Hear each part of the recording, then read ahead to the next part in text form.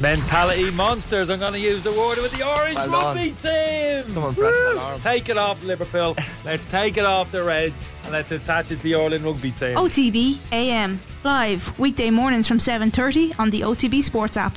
OTB AM with Gillette Labs. Get the ultimate shave or your money back. Neon Night Edition available now. All right. You're very welcome along. It's 7:30. It is Tuesday morning, I want to say. If you want to get in touch with us this morning, we'd love to hear from you. You can get us youtube.com/off the ball. Make sure you subscribe and then you'll be allowed to leave a comment. You can always text the show 0879 180 180 on WhatsApp if you want.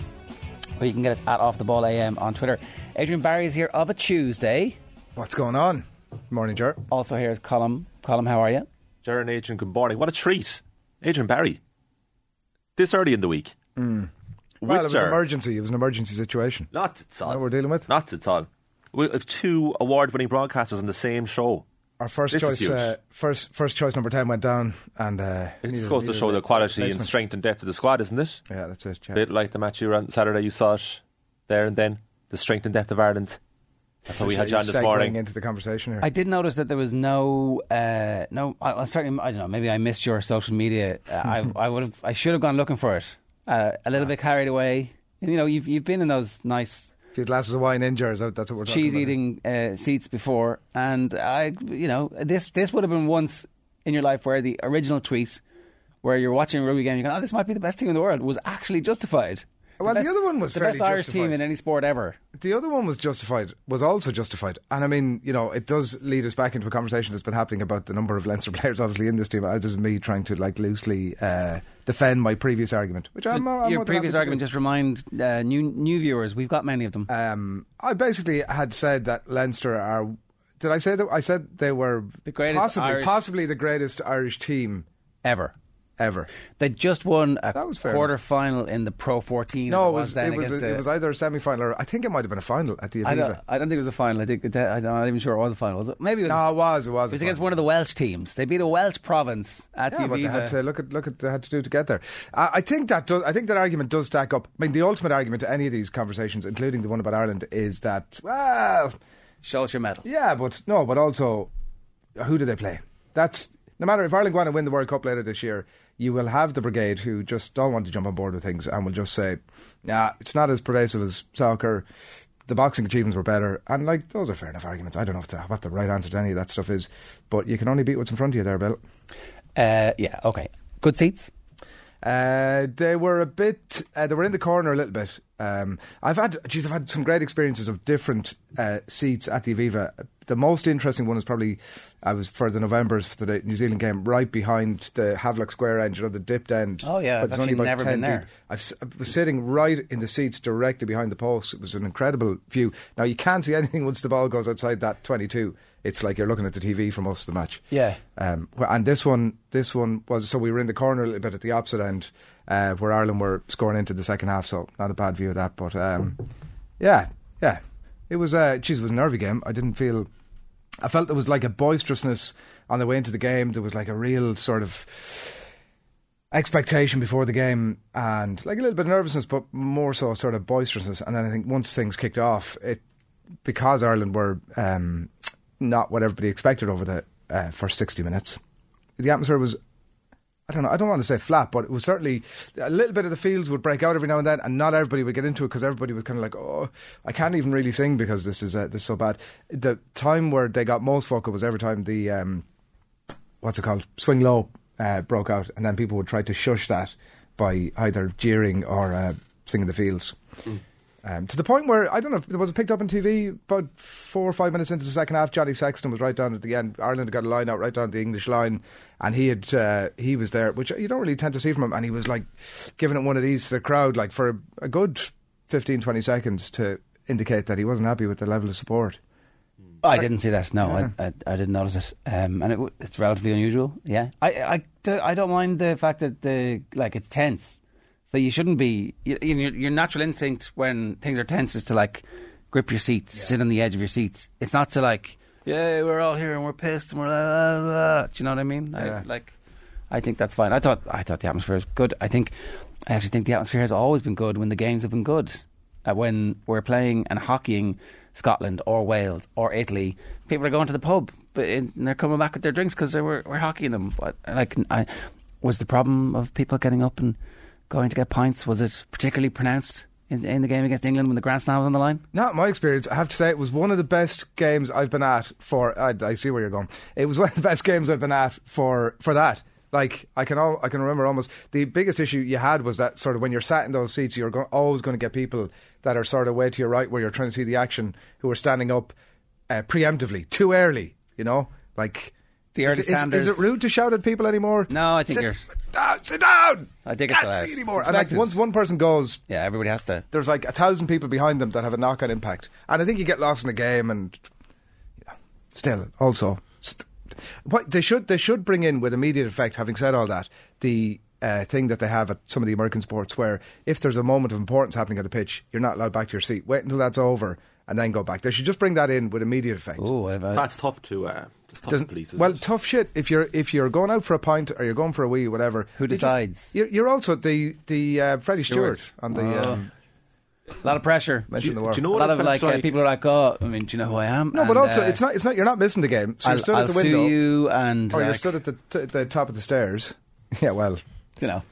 It felt like watching a home that everyone was very excited in the stadium at the start of the match, and then everyone realised, oh, this is going to be a lot tighter for a lot longer than we anticipated. There felt like you almost could hear nervous chatter. Yeah, there was a lot of chatter where I was, in a way that I haven't experienced fully at a lot of other games before, where everybody was getting involved. There was like a cohort of about 10 people around and everybody was getting involved. Like debates. What did you think? What's happening here? What's going on there? There was definitely that investment of, like, you took your seats and you were like, we're in this together. Soak this in. Everybody around you now, remember those names. It was like somebody needed to stand up and do a lion speech of, look at the person around you, look to the person to your left, shake their hand. These are the people you're going to be sat with as Ireland win the first ever Grand Slam on home turf. But we have Dublin, obviously we won on Ravenhill. Ravenhill also home turf in Dublin. Yeah. Well, speaking of history being made, I was intrigued to know from yourself what the reaction was like when Johnny Sexton broke the record, because at that point Ireland were 6-0 down. So there was definitely a focus, and this game isn't going as planned. So that halves the deficit. Was there any sort of like, oh, fair play, Johnny? Because there was a standing ovation for about 5 seconds, but the game resumed so fast that was cut short. It did feel. It didn't feel like 5 seconds at the time, and it did kind of feel like, oh, we're standing up, okay, but like, hang on a second, we should tip the cap, but like, hang on a second, there's a greater thing at play here. So yeah, I don't know. I think if it had happened later in the game, and we were, I think if it had happened against Italy when we were 44-0 up, everybody would have. There'd have been a raucous. Yeah, exactly. Yeah. I mean, it was appropriate to the moment. Correct. Yeah. Right, if you want to get in touch, we'd love to hear from you. 087 180 180 is the WhatsApp number. You can leave a comment on the YouTube stream, or you can tweet us at Off The Ball AM. We're live with Gillette Labs. Get the ultimate shave or your money back. Neon Night edition available now. Loads of news overnight that we just want to talk about briefly. The English press are reporting that the Antonio Conte era is coming to an end. The Times are saying that the players think the Conte era is over.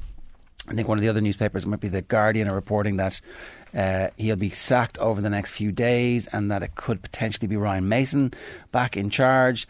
The other thing is that Roy Hodgson has taken up the Patrick Vieira gig, so they ignored Kenny Cunningham's calls for Paddy McCarthy to be given the job, and it looks like Roy Hodgson is back in our lives when we thought that, I mean, he couldn't possibly come back, but he's back. And then the other news is that Scott Robertson has been given a 4-year deal by the All Blacks to be the New Zealand coach. So Joe Schmidt won't be getting that gig. And because Ian Foster had said that perhaps Schmidt might leave when he leaves as well at the end of this World Cup over the last year. Certainly had intimated that, you know, that might not be the case. So it looks like Scott Robertson will be allowed to pick his own team. No details on that. So that's pure speculation at this stage that I've seen so far. But New Zealand are back with Scott Robertson. I was surprised to see the last time this sort of came up a few weeks back about the speculation about the job, that Joe was so far down the list. There was Scott Robertson was there. Leon MacDonald, I think, was ahead of him in the betting. Yeah. So I don't know, because there was definitely quotes from him recently saying that he had said not that long ago, listen, I don't really want to have a lot of family stuff going on. I don't really want to get back to that level of coaching just yet. But then there was something more recently saying, well, if it was to come up, I mean, what Kiwi is going to turn down the opportunity to coach the All Blacks? But I presume it's the thing that most New Zealanders have been hanging out for years. Is Scott Robertson? Yeah. Seems to be. Like, everybody seems to love him. His team seems to play amazing rugby, and it's not great for the rest of the world. Would you rather like take on a Foster coached New Zealand at the World Cup or a Razor coached? I know the answer to that. I know my answer. Yeah, but would you rather take on a Foster coached at the World Cup or a Joe Schmidt coached at the World Cup? Foster is my preference of all of them. Exactly. Yeah, definitely wouldn't want Joe Schmidt at this World Cup, and even his imprints getting more and more into it, like that attention to detail, which might be able to transform a team of very talented players. Like we can talk about the Joe Schmidt versus Andy Farrell thing a little bit later on in the show, but it certainly feels to me like there's no way that we will be playing the rugby that we are now if Joe Schmidt was still there, and that. We needed Andy Farrell. We absolutely needed Andy Farrell. And I don't buy that it was just a linear thing, because if it was just linear, he was just building on immediately what Schmidt had done. Then why did it take a year and a half for everything to click for them? I think that he is his own man, and this is their own thing, and they had to go back to the very start to allow players like Andrew Porter to reach his full potential.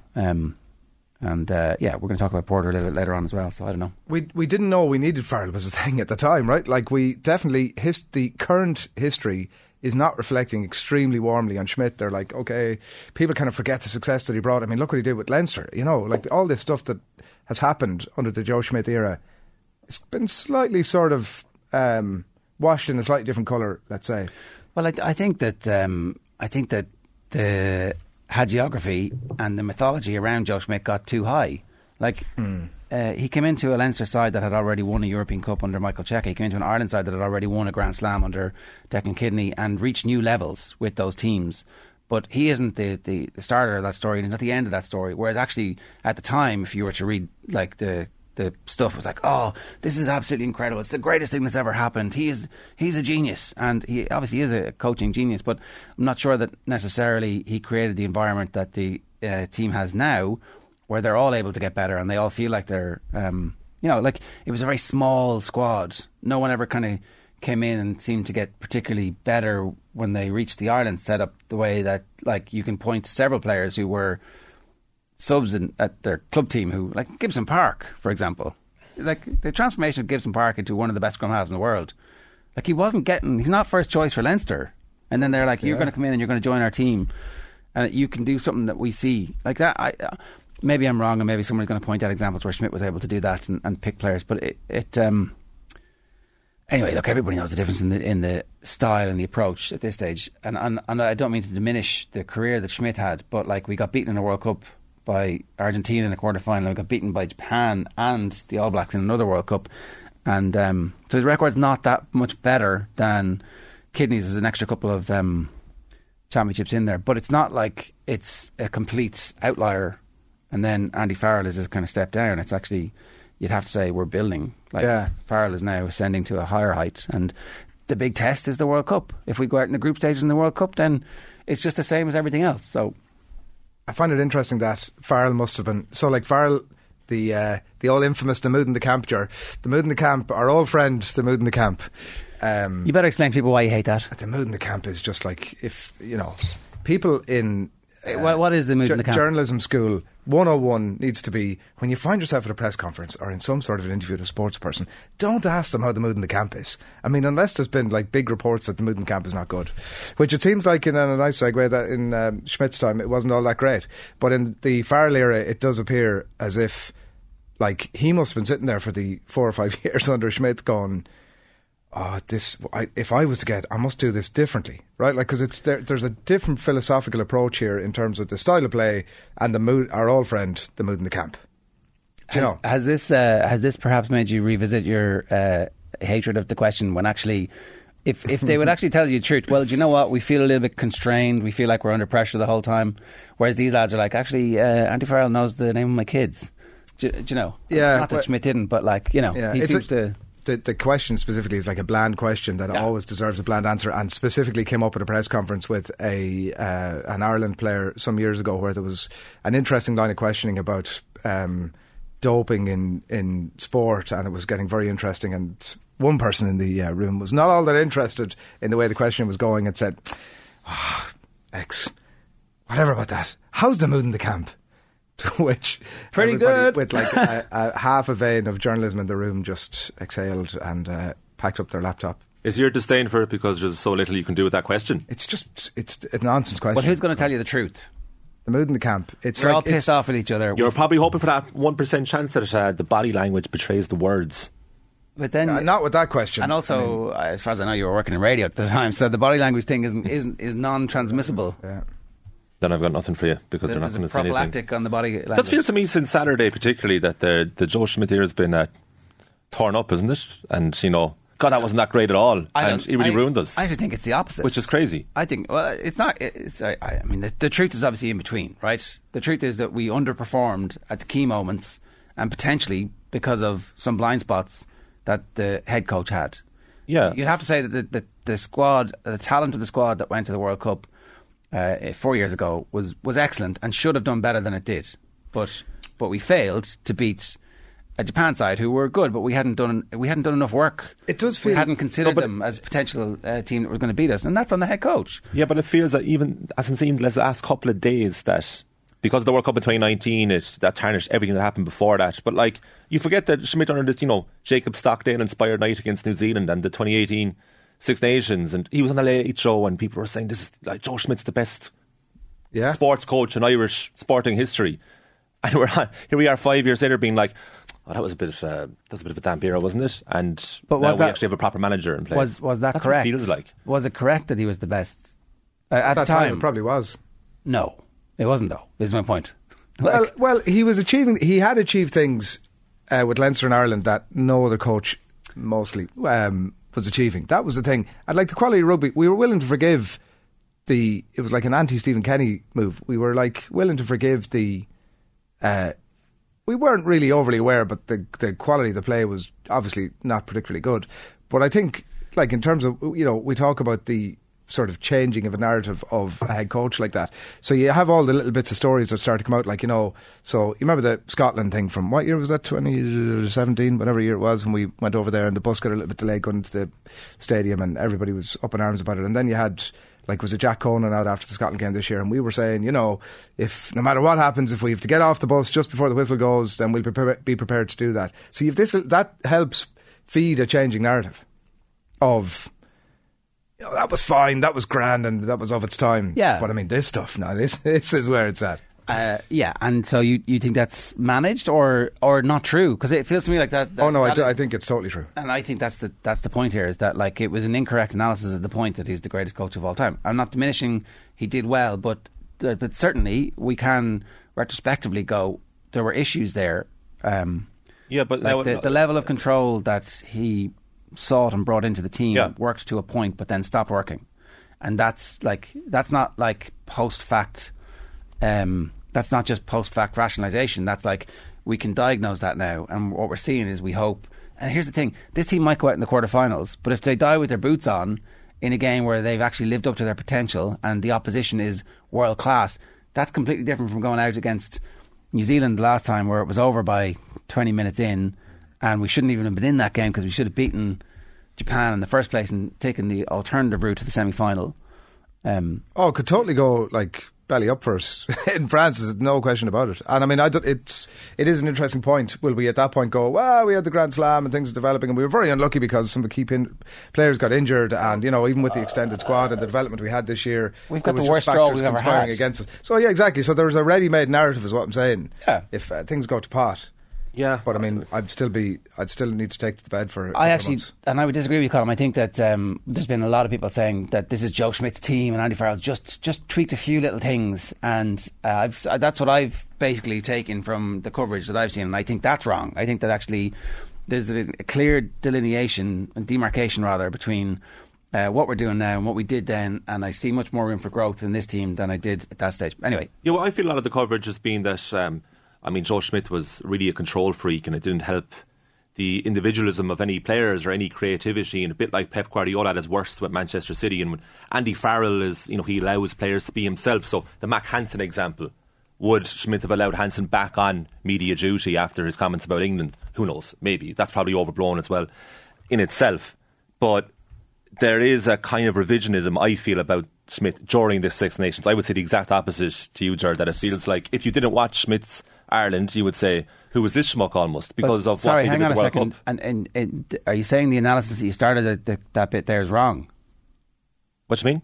You said you used the word control freak. Do you think that's wrong?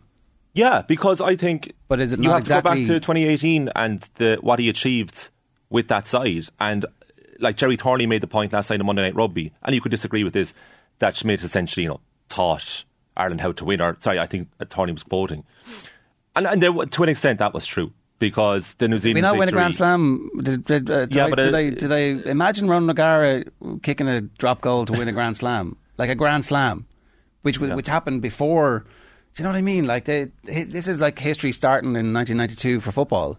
It didn't. Like it's a continuum. But I think you have to separate the results, which were exceptional, mostly from the style of play and the way we found our way playing that style of play. Because there was definitely, I mean, there was phraseology around the camp that was used about like how stringent a tight a camp he was running. Yeah. It didn't feel like particularly, I don't, is this important? But it didn't feel like it was a particularly fun place to be for the players. But that's the knot in the pit of your stomach driving down Carton House. That story's come out in recent weeks. Like I guess I don't know what you're saying, Colin. I don't know. People remember how you made them feel, and it feels like with the Andy Farrell era that everyone's having a much better time. So look, I'll put it to you like this: say the World Cup's a disaster again, and it's another quarter-final exit. Well, I wonder what the reaction is going to be to Farrell. Look, and there'll be a massive backlash. There will be a massive backlash. But are you saying you don't think he was a control freak?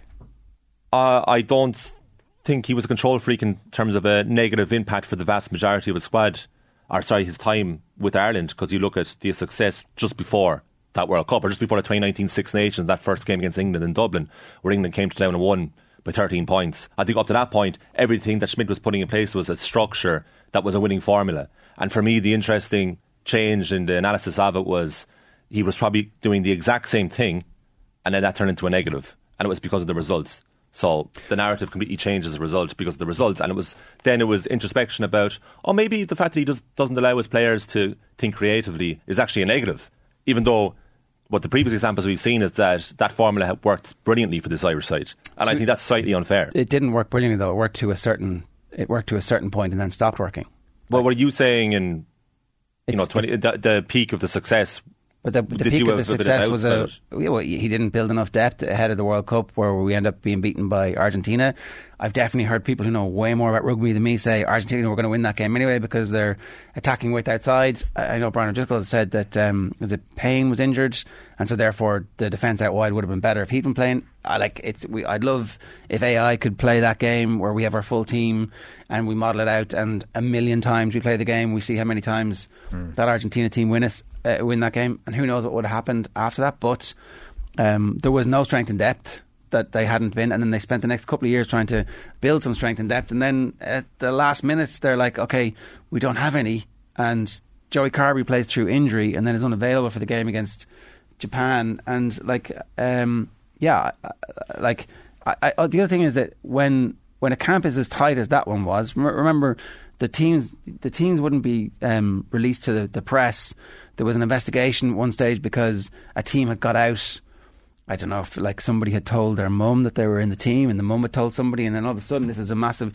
There was an incident with a room key card that became a big deal because somebody had been found. One had been found. Had lost their key, yeah. And it was like a bad attention to detail. Like all of the stories, this isn't post fact. This you were hearing these stories. You're talking about the parody that was going around about the camp, But I think so. I don't think it's in question that there was a controlled environment. But I think Schmidt was doing that very deliberately. He didn't wander into that. It wasn't against his personality. This was absolutely by design. He went in and he looked at the sum of his parts and he thought, this is the way I need to play it. And I mean, even listen to it might have been Donald Lennon on the TV last night talking about how Andy Farrell devolves the power base even within his own team in terms of Mike Catt and Simon Easterby and Paul O'Connell, that he's saying to them on a Monday, here, all this went wrong at the weekend, what are you going to do about it? Whereas I don't think, and the evidence nearly come full circle to the point I made earlier on about Farrell, the evidence of what was going on previously wasn't that. It was it was like a mad genius in the tower. Exactly. Like, I sat up all night coming up with these 3 plays. If we do these 3 plays, we're going to win the game. And they do those 3 plays, and they do win the game. But then eventually, like over a period of time, that wears off. Anyway, we've gone way over in this. 7:55 this morning. The new Ireland jersey was released yesterday. It's fair to say, some of the most spectacular pushback from football fans I've seen ever. Even, I don't know, maybe it was just on the social media accounts that I was looking at, but people did not like the new Ireland jersey. I like it. Like, is that outrageous? I mean, I'm not offended. I'm certainly not so offended by the jersey that I get really irate about it. I think it's nice. Like, it's a throwback. Honestly, the first thing I thought when I saw it was Paul McGrath. That's not a bad first image to get in your head when you see a jersey for the first time. It is a bit of a throwback, so I like it. I don't particularly like the Castore like Nike, yeah, logo. Not crazy about that. So I don't know. That might be just whatever. But there's not much they can do about that at the same time. I like it. The only thing I would change about it is I like the collar. That's definitely a throwback to my favourite jersey of all time. As I've said on this show before, the 88 jersey with the perforation around the arm. Beautiful kit. I see Mark McCadden in the Star this morning has done up like a top 10 jerseys of all time, and he is Italian 90 on it, which I'm not mad about, because the detail in the jersey, this one here with the little sort of, I never liked that. I'm not mad about the little detail, which we've had on the previous jersey just gone. I like that sort of plain, and I know there's a few stripes in this. I like that, but I like the collar. The only thing I would change about it is it seems to be like a green and orange detail on it. I would scrap that and go full throwback and just make that fully orange. And for me, that wouldn't be far off. There's no orange in the kit at all, is there? Beautiful. It's a green and orange trim. All right. I would have like just fully orange. I like it. I did see Rangers was trending on Twitter yesterday when the kit came out, because apparently it's a similar template, if not the same, to the Rangers' third jersey. I'm like, I don't really care about that. Who cares? When I saw it, I thought Billy Bingham's Northern Ireland side 1993 qualifier against the Republic of Ireland for USA 94, that era of Northern Ireland jersey. The slightly different shades of green and the stripe, the very, very subtle stripe. That was my first thought. That's not as good a first thought as that was honestly Paul McGrath. I'd be like, this is very similar. Okay. I presume you don't like it then, or do you? Were you a big fan of the Northern Ireland jersey? I'm not a huge fan of it. I was in the office. I remember the last Ireland jersey I liked. I was in the office yesterday, and I dropped that into our Teams channel, and the office was silent, and all I heard was, in a Cork accent coming from the middle of the room. Yeah, that's probably about fair. I'll probably lean on the side of being not mad about it. It's retail there for €65. Well, the price of jerseys, of course, is a whole other conversation. But. And I don't think I'd buy it, put it that way. And actually, I saw the full kit in action too. So have you seen the shorts and socks? Yeah, not mad about either of those. I'd say the shamrock and the socks now would be... The further south you go, the worse it gets. Yeah, that's that kit.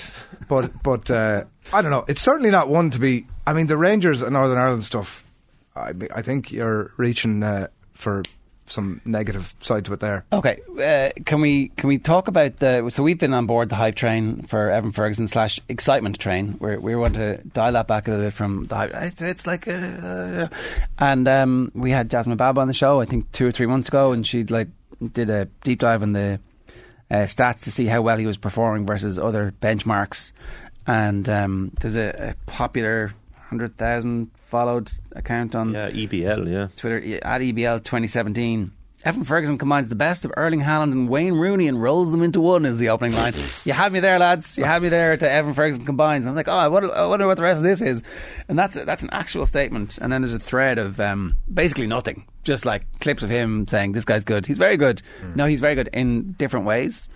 And I for one am here for the 25 tweet threads about how good Evan Ferguson is, and it's basically every good moment that he's had in every game, and I'm like, I'm pretty excited. So when we're just going to beat France 3-0 now, are we? Is that what's going to happen? I was looking at that link this morning and sort of thinking, I was waiting for from this analysis account, which it appears to be all these like numbers and like stats to back up the fact that that rather lofty statement, it must be said. But there's a lot of writing, as you probably tend to get, like a lot of featured think pieces in a week like this, where the club action is not a huge amount of club games. But Chris Sutton is writing about him in one of the papers this morning. Very The Mail have a full page of love. I'd love to see if this is like the English Mail as well as the Irish Mail. But the Chris Sutton piece is certainly carried in both papers, you'd assume, is it? Yeah, it feels like it is. Could be wrong about that. Feels like it is. But yeah, very, very complimentary stuff about him. I can't find it there now. That it's very complimentary about it. But does sort of you're kind of like the one thing we're in the absence of, and we'll hopefully get to put this put right over the next few days, is like seeing him in that beautiful green shirt and seeing how he goes in an Irish system and seeing how he goes without the likes of, you know, the quality players that he has around him at Brighton, and, you know, a manager that different manager who feels like the right manager at the right place for Ferguson. So that we're in the absence of that little bit at the minute, and how the Irish style suits him. Reading that thread, I'm like, I mean, it doesn't matter what we play whatever we want to play, just get the ball up to him and we'd be great. Who's Ireland's Matoma? That's exactly. what we need to find, you know, because he has a great partnership with Matoma. Well, even McAllister, Caicedo, like, they're not bad. You know, you would certainly say that Brighton are better than Ireland at the moment. The best thing you can say about Ferguson is, objectively, it is starting to become hard to ignore him. He's the top scoring teenager in the Premier League, and I know it was Grimsby Town in the FA Cup, and Brighton were going to win very early on after their early goal, but that touch on his chest and cushioned volley finish for his first goal of the day, Evan Ferguson. Beautiful. Yeah, we said this on the show yesterday. Beautiful. We did, like, we were getting carried away, and we're getting carried away again today, and we're going to continue to get carried away. There's one in the middle of this. If you want a technical number 9, Ferguson is your man. If you want a ruthless number 9, Ferguson is your man. If you want a number 9 who scores tap-ins and headers thanks to his physicality and positional discipline, if you want an outlet, a hard worker, Ferguson is your man. It does, like, you know, the word of caution here. The first time that I saw him score a goal in the Premier League was on a Twitter feed where somebody clipped a goal from, I don't know what language it was, but they were just repeating the words, Ferguson! Ferguson! And I was like, this sound is hopefully the new soundtrack to my life. Messi, it'll be Messi, Ferguson. You know, like, you start into conversations about, like, you know, how many goals, you know, I was starting to think you know, but in a Robbie Keane context, about the interviews that have been done about him now that'll be replayed in 20 years' time when he scored 150 goals for Ireland. And, you know, what is the ceiling for this guy? You know, what club is this guy going to end up at? Will it be Barcelona or Real Madrid? It's very hard to pick between them. You know, I suppose all of this is leading to, before the YouTube commenters take into me, calm down.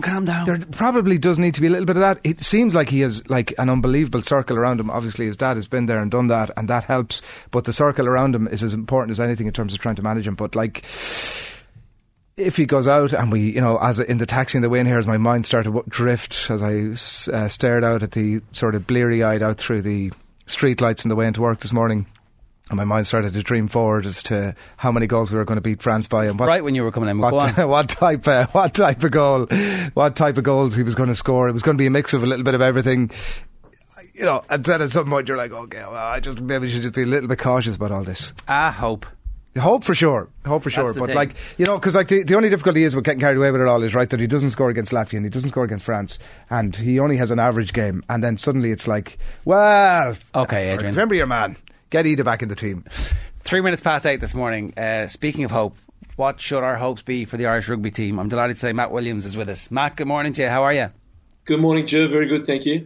I think if you've heard the last 60 seconds, you're aware that we're prone sometimes to getting carried away on this programme about our hopes. But for the first time in a long time, maybe the right thing to do is to lean into our hopes and belief. And with this Irish rugby team in particular, the style of play is the thing that gives us the most comfort and most excitement. Well, it's fantastic to watch. It's just been an amazing 2 years, really. Probably a bit less, probably 18 months, to be fair, since the England game 2 years ago during COVID at the Aviva. We saw a glimmer of change, and Ireland won that day and probably saved Eddie Farrell's career. And across that summer, there was some form of epiphany within the coaching staff, brought Paul O'Connell in, and they started playing a type of rugby that is modelled on Leinster, that I fully support. I don't say that to give Leinster credit. I'd say it because it become a national philosophy. We saw the under-20s win a Grand Slam on Sunday, playing the same style of rugby. If you watch the schools, the leading schools play, that's playing the same brand of rugby. So we've got this philosophy of how to play the game that's starting at schools and juniors, moving through our academies, our under-20s. Our provinces are playing very similar, with Leinster leading the way on that, and our national team is doing it. It's sexy. It's entertaining. It's great to watch. It must be a joy to play because you can see the smile on the guys' faces, and it's winning rugby. It is fantastic. And in your hope, and I share your hope for this World Cup more than any other that I've been involved with in Ireland for the last quarter of a century, because they've done the preparation 18 months out. They have done the preparation. They've got depth in their squad. Farrell has been brave enough to blood players when other players are injured, and those players have really stepped up to the mark, and they've beaten everyone. So this isn't based on hope. So Bob Hope. My father used to say, that's Bob Hope's brother, which is no hope. You can't base a plan on hope. You've got to base it on evidence, and the evidence we've got is overwhelming. They've beaten everyone. They've beaten Australia. They've beaten New Zealand, South Africa, and they've beaten all the Six Nations teams. Beaten Argentina.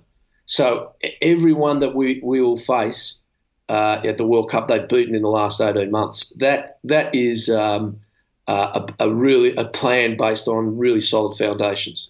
You bring up the Leinster importance here, right? And I just want to tease this out a little bit, because there's been a bit of a backlash from various people suggesting that we need more representation from other provinces on the team for the team to fully land with the fan base.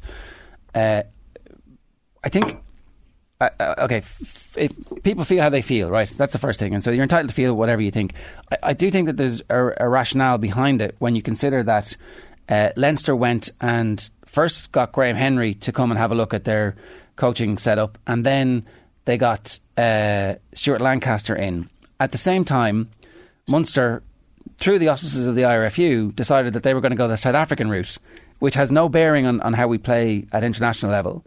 And so if there's a disconnect between the number of players coming through at Munster, I would argue that it's a direct result because they had their coaching ticket wrong. They've improved things. More players are coming through. More players look like they'll be able to make the step up.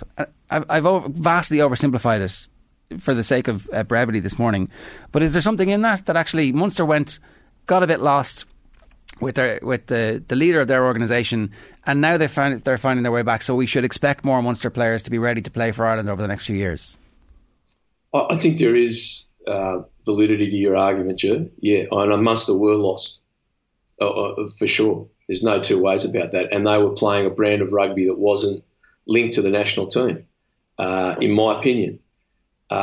Look, the national team is a meritocracy 100%. When you start looking at where people are playing their provincial rugby and that influences your decisions, you will fail and fail spectacularly. It cannot be a discussion. So for example, Jamison Gibson Park and James Lowe, born in New Zealand, did their rugby training in New Zealand. They're qualified by the residency rule. Now, we can argue against the residency rule. It's something I don't like, but it's there, and they are picking them. That's got to be selected on how they're playing, not who they are. So I completely reject that. My answer to Munster and everyone else, or Leinster, remember, this is going to turn. This is going to turn in a few years. Leinster will not stay where they are. They just can't. It's just that's sport. You don't have a dynasty that lasts 100 years. They all come up and down. When Leo goes, we don't know what's going to happen after that. But the academy system and the school system at Leinster is just pumping out really high-quality kids. You could see that on the weekend in the under-20s. That was dominated by kids, by young men coming from Leinster. So, to me, the challenge is up to the other provinces. Lift your game.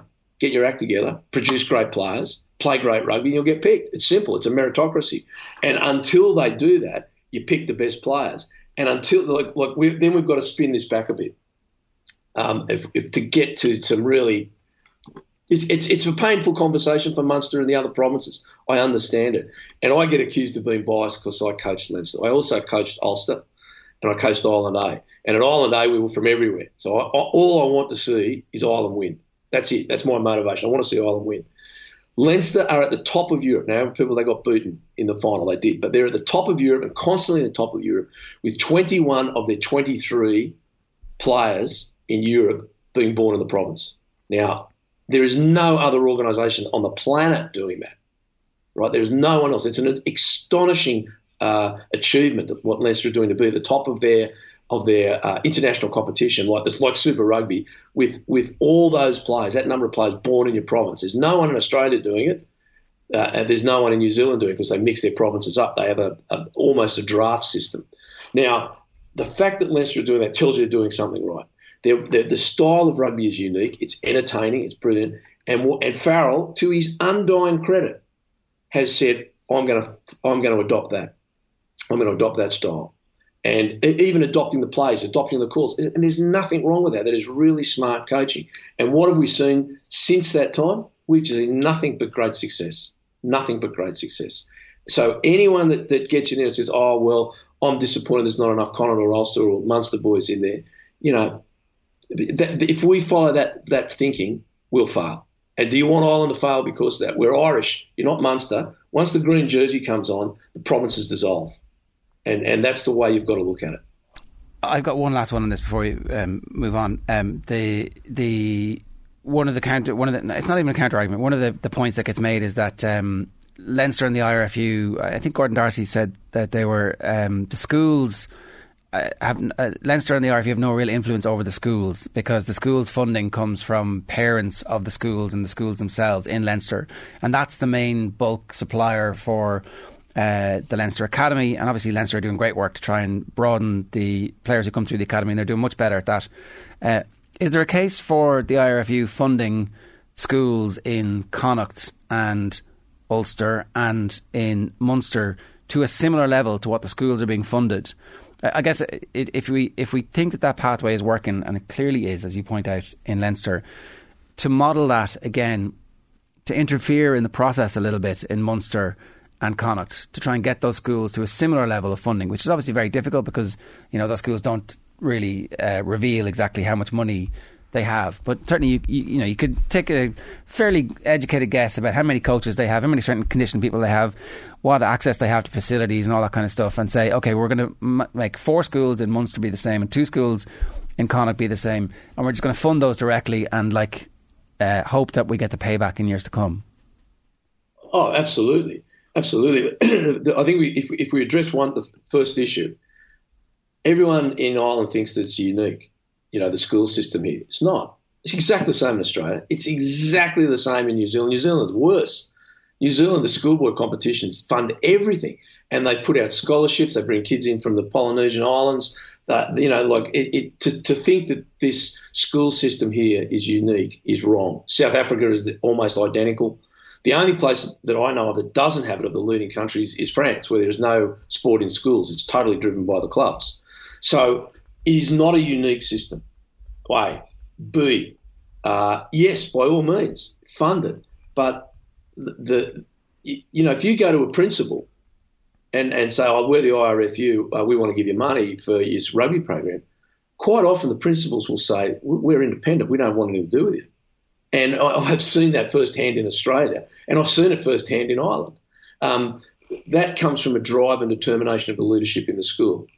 If it was accepted, absolutely, give the schools as much as they want, as much as they'll take. Give them, and here is what you give them. You give them education. You educate their coaches. You supply coaches. You educate their strength and conditioning staff. Give them equipment, all that sort of stuff. Absolutely, 100%. But again, the bubble that is Irish rugby, you're in Fantasyland thinking that the school system in Ireland is unique. It is not. And think that the money in the school system in Ireland is unique. It is not. It is exactly the same in Australia, South Africa and New Zealand, because I've been in those systems and seen it firsthand. But let me put one more thing. It is a fabulous system. So now we've got here's the other thing, Ger, I think that we've left out. There is competition. And Andy Farrell has made competition within that squad. But now you've got competition within the provinces. And if the other provinces are feeling left out and behind, what do? you get off your backside and you start working to beat Leinster. So that's what we've got to have in competition. We've got to have that competition in the schools as well. The other schools, provincial schools are behind. Get your act together, start working, get competitive and go for it. And look for funding. If that's what you need, absolutely, take it. Search for it.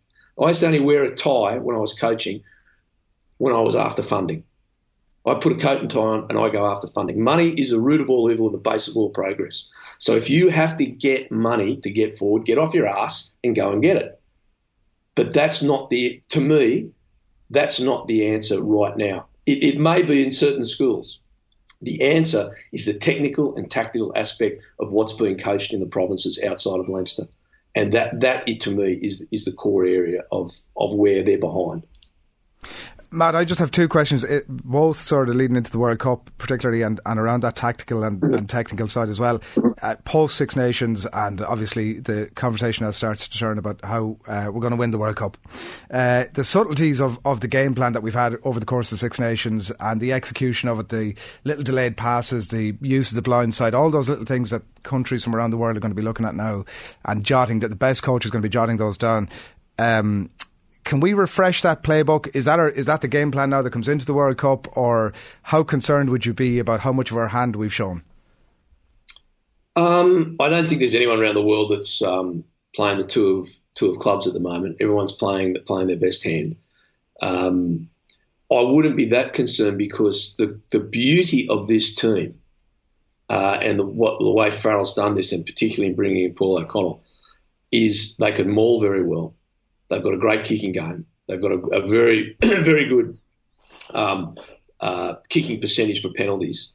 Their set play is absolutely top shelf. They can score from set plays, and they can vary their attack so much that you really don't know what they're going to do. Like, you can't guarantee. So they went back on the short side there. They did that for a reason, because they saw a weakness in the English defence. So if you watch the English defence, I'll come back a bit. The theory on hitting England midfield and going back to short side has been around for 30 years, right? That has always, because England want to take you on. They want a pitch battle, right? So don't give and the number one philosophy on tactics: give the opposition what they don't want. What do they want us to do? Well, let's not do that. What do they not want us to do?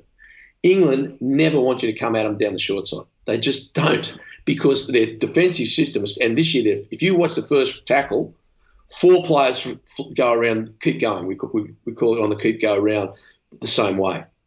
So they're short on the blind side the whole time.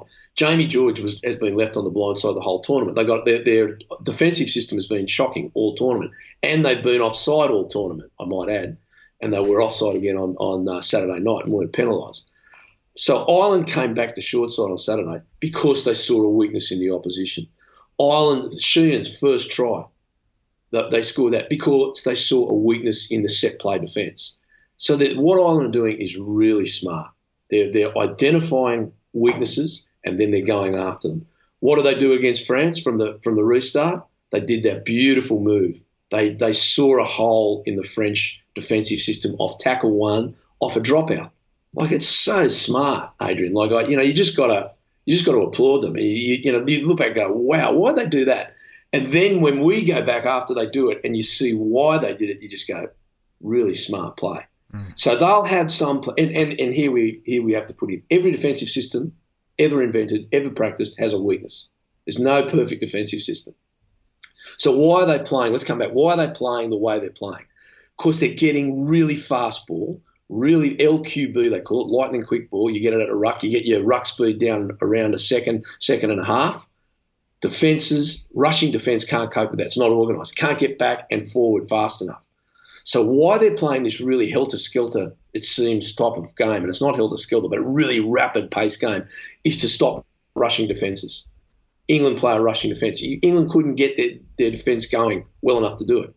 So that's the reason they're playing at this pace. So why France playing at pace? Why New Zealand, Australia, and now Argentina? Why are they all trying to play this high-pace game? Because defensive systems can't cope with the pace.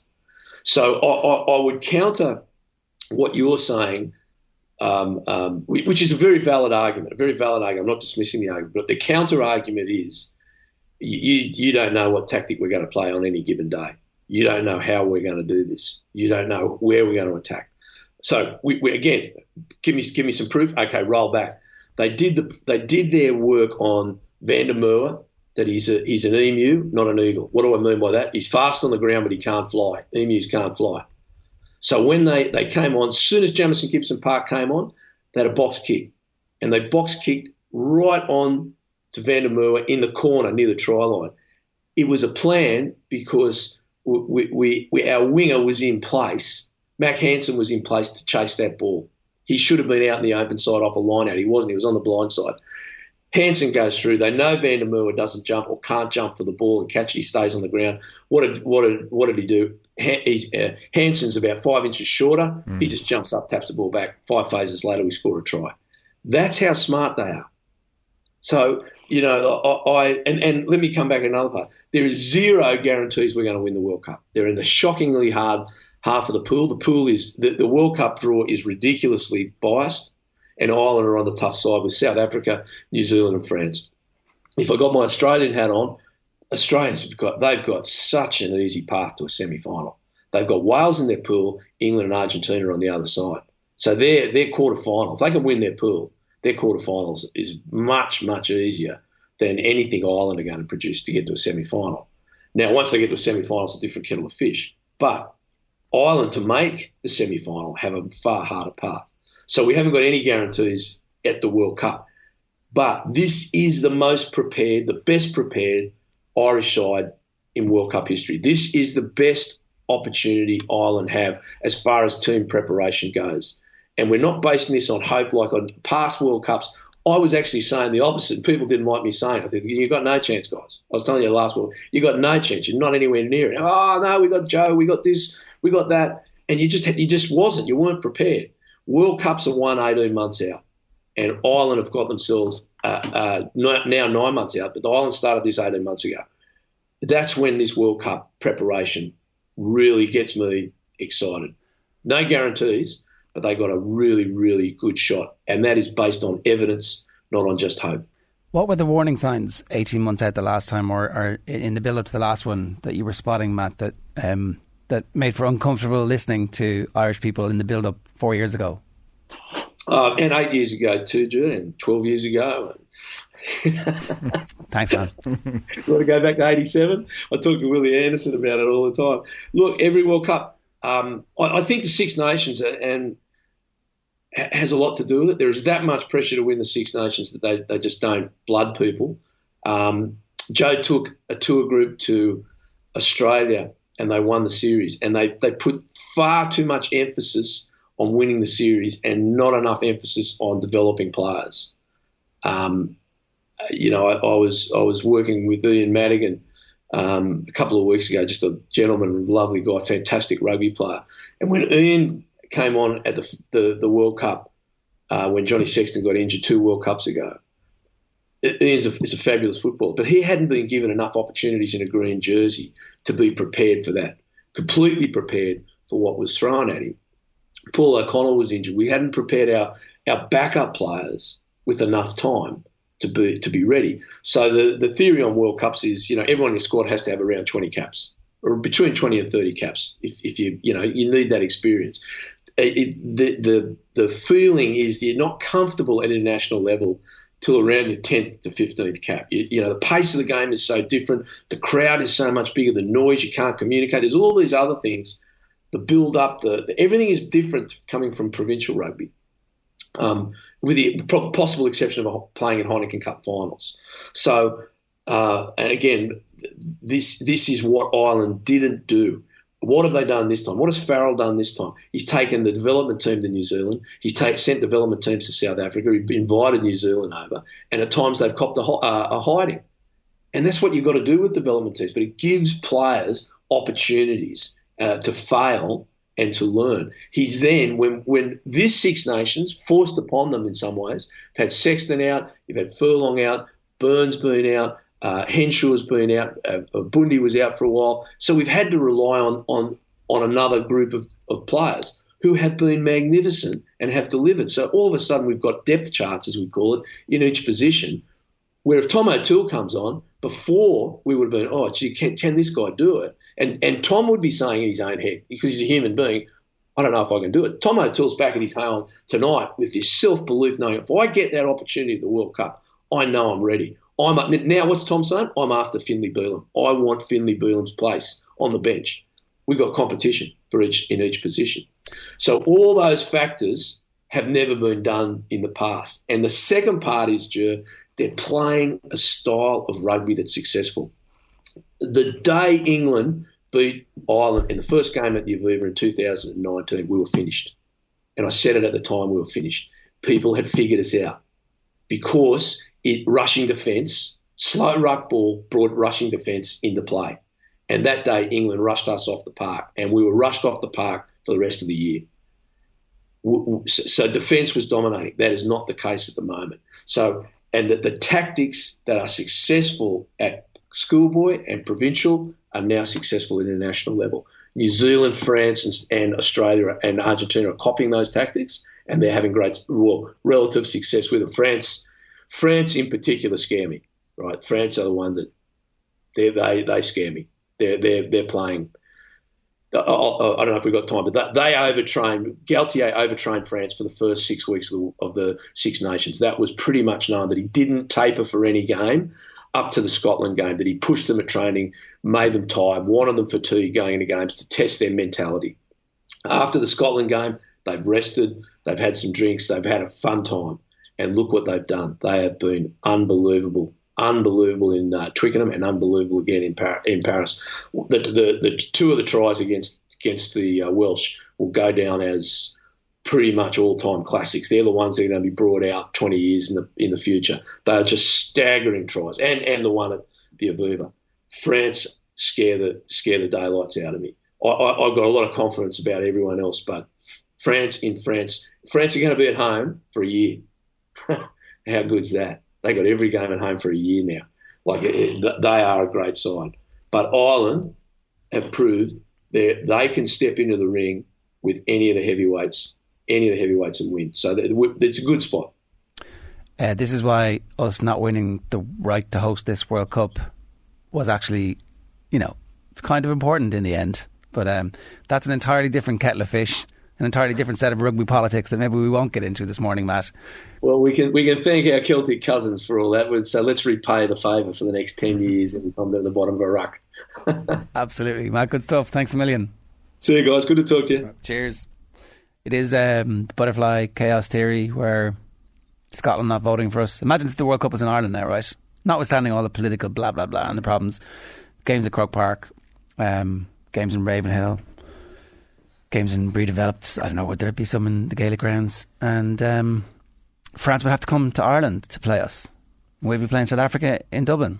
I'd still be very, very worried about France. He's absolutely spot on. He's got good clarity around the various kettles of fish, including the French one. And I look at it, it is a different ballgame when you're going to play them there. There's no question about it.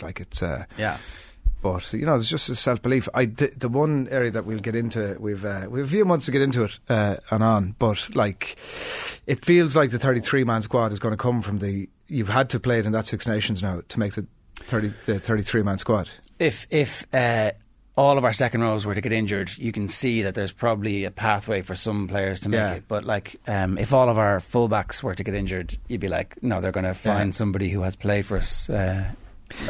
We the pre-Six Nations, oh my God, Joey Carberry has been left out of the squad. I mean, when does that name last come up in a conversation about what Ireland are doing? And you have to assume that sort of post-Six Nations, he's thinking, well, that's, no matter what I do between now and then, this goose is cooked. I brought that up with Quinny on Monday, and he was like, actually, there's room there for, so Ross Byrne's grip on that spot isn't nailed down.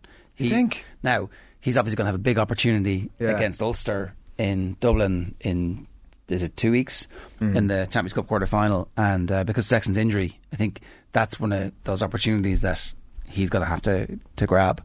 I'd say if Munster were to go and reach a final of a Heineken Cup off the back of brilliant out-half play from Joey Carberry, then he's straight back in. Do you know? Like, Wow. still, because they know him really well.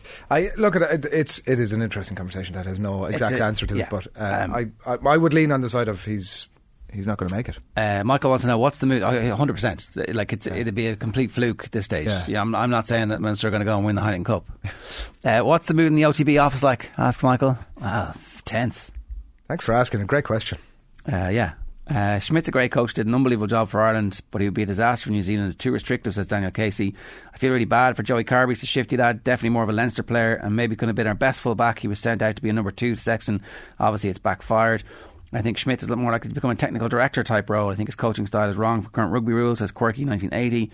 I'm not sure about restrictive, says Flying Hellfish 99. Claremont and Leinster lit it up under him. Prior to Schmidt, the game plan was give the ball to Ferris or O'Brien. Colin McCarthy says, bit of captain hindsight going on here. Plenty of people in the media thought Joe Schmidt was the best thing since sliced bread for a long time. How many people predicted Farrell will get us to this level? Okay, whatever. Schmidt gave every player in both club and country a belief that we could be competing with the best, an invaluable foundation for our country, says Quirky 1980. Look, those wins against New Zealand, obviously another staging post along the way. So for sure. Okay, loads of people saying he wasn't a control freak, etc. It needed to be controlled to develop the players and the standard. Dublin GA did exactly the same with Pat Gilroy, and then Jim Gavin took it on. I think Jim Gavin gave the players some certain freedom to play it as they saw it, or certainly some players anyway. It's 8:30 this morning, time for to turn our attention to the unstoppable juggernaut that is Arsenal at the top of the Premier League. We're going to do that in just a minute. If you have views on football, we'd love to hear from you. 087 180 180. We're back with Arseblog's Andrew Mangan after these. OTB AM with Gillette Labs. Get the ultimate shave or your money back. Neon Night Edition available now. Andrew Mangan of Arseblog is with us. Andrew, good morning to you. How are you? I'm well, thanks. How are you guys? What's the mood in the camp? It's pretty good, have to say. I was over for the game on Sunday, and there's just an incredible sense of optimism and belief around the stadium before the game, after the game, not verging over into anything like arrogance, because I think people understand there's a long way to go still, 10 games and a lot to play for. But, you know, how could you not be in a good mood sitting 8 points clear at the top of the Premier League table at this point of the season? It's such a weird season too, with the World Cup break in the middle of it. So, I'm sure the level of excitement when the team started to play well was great. And I was like, oh, we could be a top 4 team. And then the World Cup happens and it's like, we're still top of the table and the run of fixtures isn't that bad. We could still be top at Easter. So at what point do you teeter from not arrogance but into a sense of belief that actually this is the year where something magical is happening?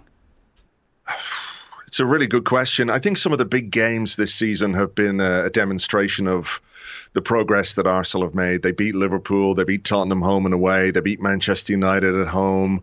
You know, the results that in previous seasons might just have gone against Arsenal have gone with us. And post World Cup, I think the big worry was how are we going to cope without Gabriel Jesus, because he was so important and so transformative, and was that injury going to have a significant effect on the team and its ability to get results? We were 5 points clear before Gabriel Jesus got injured. We were 5 points clear when Gabriel Jesus came back. So I think that sense that there is a perhaps more depth to the squad than people might have given Arsenal credit for was another big, I guess, a positive, a thing that makes you believe that perhaps this could happen this season. The transfer dealings have been absolutely brilliant, particularly from the end of last season to this point. The two Premier League winners who come in, Jesus, obviously, and Zinchenko, but then in the January window, to pick up the players they did in the manner they did, where they're kind of like massively undervalued by their current club for whatever reason. One's a falling out, one is because there's 6 million players at Chelsea, and for those players to just add immediately options to the starting team, it's very rare for that to happen in January. Yeah, because Arsenal were after Mykhailo Mudryk, as we know. I mean, it's possible they could have got him and he could be having the same kind of difficulty that he's having at Chelsea. I do think perhaps Chelsea being a bit of a basket case at the moment is playing a part in that. But certainly Trossard coming in and providing assists and giving more depth up front when Nketiah got injured. his contribution has been absolutely sensational, really. And I think as well, Jorginho wouldn't have been everyone's favourite. Arsenal have done some deals with Chelsea in the past that haven't gone down particularly well. You wouldn't say those players are favourites in any way, but he's come in, and what he's allowed Thomas Partey to do is just sort of sit out a couple of games and make sure that he's ready for the big ones in the Premier League. And like for all that, sort of one of the non-Hollywood names, Andrew and Ben White, it almost sort of reminds me of the Johnny Sexton been left out of the Lions squad bit, where it sort of has seemed to give him an unbelievable kick in his career. And you know, if he continues to play like he did against Palace at the weekend, this is a guy who's going to be in a lot of England squads to come. But being left out might be exactly what sort of Arsenal fans will delight in over the next couple of months. I don't think Ben White is out of the England squad because of his quality as a footballer. I think there's something else going on there. He's probably been the best English right back in the Premier League this season, and for a guy who played all of last season at centre half, it's been amazing to watch how he has developed and that relationship he's got with Bukayo Saka on the right hand side.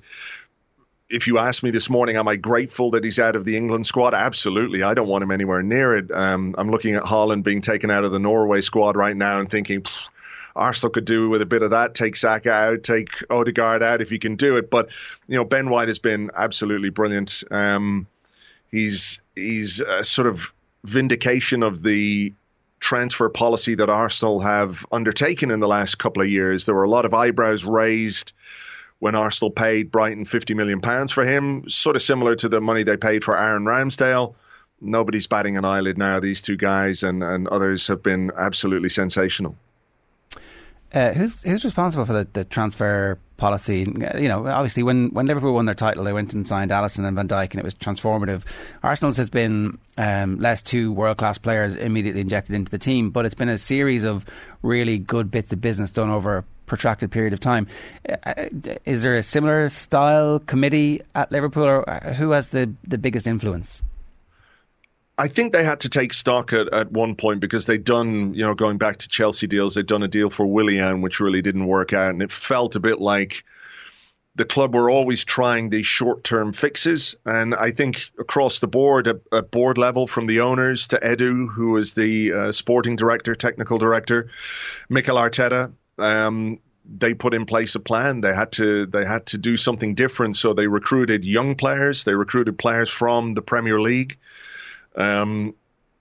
Developing a team, you know, a young team that could grow together. It's probably grown quicker than most people would have expected, but I think they just got to a point where they said, look, we have to do things a little bit differently, bit more intelligently, smarter. Don't throw bad money at players who really don't have any significant future at the club. So the short-term deals have gone out the window. I mean, you could look at what we've done in January and say Trossard and Jorginho aren't exactly long-term signings, but they've come after signing a load of players in the 20, 21, 22-year-old bracket, which makes it easier to make those signings because you're not as reliant on them. And I think the core of the group is still really young and growing together and has lots of room for improvement.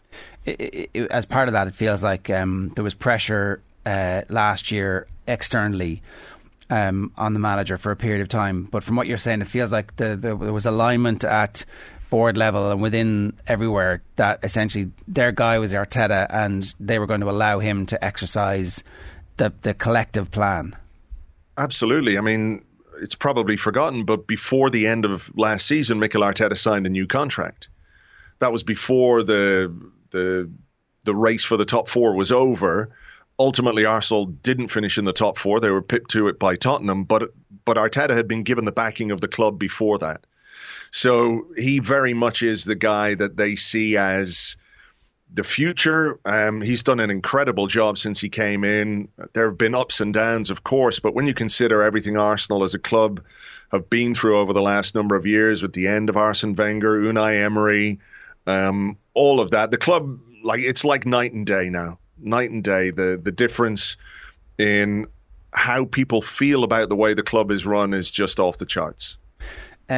We were chatting in advance of the game against Sporting, wondering that ultimately if you don't have anything else to play for this season really than the Premier League? Is it a disaster if they were to go out? Maybe the manner in which they went out is going to leave a very sour taste. And I know as an Arsenal fan, you're like, I want my trophies, give me my trophies. But at the same time, if you're cold and calculating as the manager, you're going, okay, 10 games. If we just perform at the level we know we're capable of, we're actually going to be champions at the end of the season. I can only speak for myself. There were Europa League exits which were more painful than this one. It has to be said, because that was basically the be-all and end-all of the season. The Europa League was a chance for a trophy, a European trophy. Arsenal don't have too many of those, so there was a lot invested in that. And then, of course, there's the double prize of getting into the Champions League by virtue of winning the Europa League. So there were a lot of eggs in the Europa League basket in previous seasons. This time around, it's much more easy to compartmentalize a European exit because there is something else to play for, something bigger to play for. And Manchester City, who are the title rivals, are in the FA Cup. They're in the Champions League. They've got the Premier League to deal with. They have a big squad and they have all the experience of going deep into these competitions and performing at a high level. But I think if you're asking, the Europa League maybe this season was a chance to stress test the Arsenal squad. Was it strong enough to compete properly across two fronts? Maybe the exit tells you that no, it's not quite there yet. There's still work to do in terms of squad building and recruitment and things like that. So in the context of where we are and what's to play for, I don't think it's the worst thing in the world to be out of the Europa League because, like you say, there's 10 Premier League games. It gives Mikel Arteta and the players more time to organise, to prepare, to recuperate from the intensity of these last 10 games, which is going to be tough going, I think, because there's some difficult fixtures in there. But you would rather, let's say, play Liverpool away without having to deal with going to Juventus either side of that. You were there to see the concession against Palace the weekend, Andrew, you said at the top, and there's been so much spoken about the set-piece concessions by Arsenal this season. I don't know if there's like a bit of PTSD that dates back to the last little blip at the start of last month in that Tarkowski goal. Like, it does feel like I almost don't view it so much as a set-piece thing as it been a bit vulnerable from a wide ball at times. They can look a little bit at sixes and sevens, despite the quality that you've already outlined that exists in that area of the pitch. What's your view on it? I think it's something that will probably be a worry for Mikel Arteta. Over the international break, I think he'll probably sit down with his coaching staff and think about, how they can improve in that regard. It's one of those where it doesn't really matter when you've scored 4 at the other end. Letting one in is never good, but you can live with it because you've won 4-1, like you say, at Everton away, when you don't take your chances and you concede from a set piece. That can be really, really costly. So I think primarily it is just a bit of a period in the season where a few goals have gone in that way and it looks maybe a bit more serious than it is. But I don't think it's something the manager will take lightly because he's very much a perfectionist. He does look for his players to win every challenge, win every duel, win every header, and when they don't, he's not going to be happy. So he'll be looking at those things quite closely. But I think in general, Arsenal's defensive record and the ability from set pieces and those kinds of things has been pretty good for most of the season. So hopefully it's just a temporary thing. Yeah, we need to improve that, was the words of Arteta, which I read in the aftermath of that. I was like, yeah, that's good. That's good information. Now, how the hell do you do that? Of course, is the next step. Can we ask you one about events up the road? I'm sure you're as much as you're delighting in everything that's happening in your own club at the minute. Tottenham's little implosion, I'm sure, is doing no harm as well. This feels to me to be a masterclass by Antonio Conte, because he's wangled away out the door where nobody's saying he's a particularly bad manager. I've seen him linked with Juventus this morning. This is a masterclass, isn't it? Well, if you're asking me as an Arsenal fan what I think of it, it's pretty funny, to be honest, the way he went in on the players and went in on the owners of the football club. He wasn't pulling any punches. I think the best part about it is this crisis is happening while Tottenham are in the top 4. They've been in worse positions in their time, and who knows where it goes from here. But he did sound like a man who is just completely fed up. And I think, as funny as it is objectively, it's very difficult to argue with a lot of the stuff that he said about the history of the Tottenham, if you remember Chiellini making that comment in the past. So the more the merrier, as far as I'm concerned. Obviously, there's greater focus on what Arsenal need to do between now and the end of the season, but we're 20 points clear of them, and that's always a happy place to be. The women's team are up against Bayern Munich in a Champions League quarter-final. It's part of their history that they are actually Champions League winners. So they go into games like this with a greater sense of expectation, and I think there's a good chance that they might be able to come through this tie. Hopefully. I mean, obviously the loss of Beth Mead and Vivian Miedema, is a real blow to any team to lose two players of that calibre and that quality. But there is a real belief within this squad. There's a good togetherness. The manager is doing a good job, and they're in action tonight. Fingers crossed. They can bring home another European trophy. Like I said, Arsenal's, for its history and everything else, the record in Europe isn't as good as it should be. So if the women can add to the trophy collection, then that'd be great. Andrew, good stuff. Thanks a million for joining us. Cheers. Cheers, guys. It's Andrew Mangan, the Arseblog there, giving us his thoughts this morning on, as I said, the unstoppable juggernaut of Arsenal. John Duggan is with us. John, good morning to you. Ger and Adrian, how's it going? The Arsenal fans are enjoying what's going on at Spurs at the moment. Oh, let's go Erling Haaland, what? Let's catch you in the last game of the season and have the devastation for Arsenal, so let's bring that on. That's the best you can do? That's the best hope that Spurs fans have at the moment? No, look. Do you want Conte gone now, or would you rather... Oh, absolutely, go, get out of here. And look, he wants that himself as well. If you were on $100,000 a year, you'd be on a good wage, right? It would take you 150 years to be on that wage to earn what Antonio Conte earns a year at Tottenham. And unless you have a Montgomery Burns chamber, you're not going to be living 150 years off $100,000 a year to make $15 million a year and put out a team that he did. I know he wasn't in the country, but put out the team that he did against Sheffield United in the FA Cup when the club has, won one trophy in 22 years. And you've leaving Harry Kane on the bench for over an hour. It would be a different feel if they were in the top four and in a FA Cup semi-final. Big time. You'd think it's a game at Wembley, it's a chance to... The team knows how to win one-off big games. They've won one-off big games this season. Yes, against Manchester City at home, the champions, to beat Chelsea at home comfortably. And he just threw everybody under the bus and didn't take any responsibility. His football is turgid. It's not easy on the eye. And also, there hasn't been an Italian winner of a Champions League in 13 years. He's done great stuff in Italy, but he's never brought a team beyond a quarter-final of a Champions League.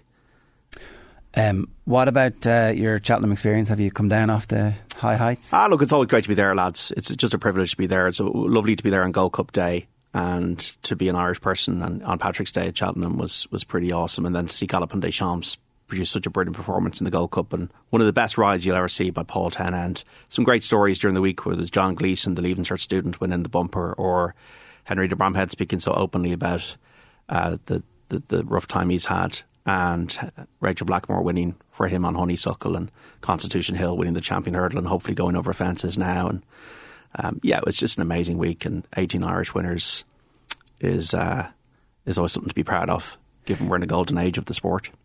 Speaking of a strong Irish backroom team, Paddy McCarthy is going to be the assistant manager at Palace. Yeah, Dean Kiley's retaining his position as the goalkeeping coach.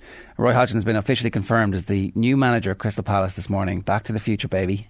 That's it. They're only 3 points above the drop zone, and they don't score enough goals. So Roy will have to try and get them scoring a few goals. But does a man you want to inspire a team to score goals? Hang on a second. It's definitely not Roy Hodgson. Like even a Harry Redknapp or somebody would have been somebody who would have given a bit of a jolt. Yeah. Didn't get to meet Harry in the end at Cheltenham, but I know he was there. But yeah, look, it's fascinating to see. It's really the Hunger Games, isn't it, down the bottom of the Premier League at the moment? And there's about 6 or 7 teams there that could still go down and still stay up. It's very hard to call who will the 3 be, you know.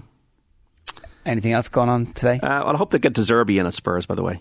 Love to see him there. They've had 10 permanent coaches in Daniel Levy's time at the club. So not only does Conte need to go, but Daniel Levy needs to go, and the club needs to be sold.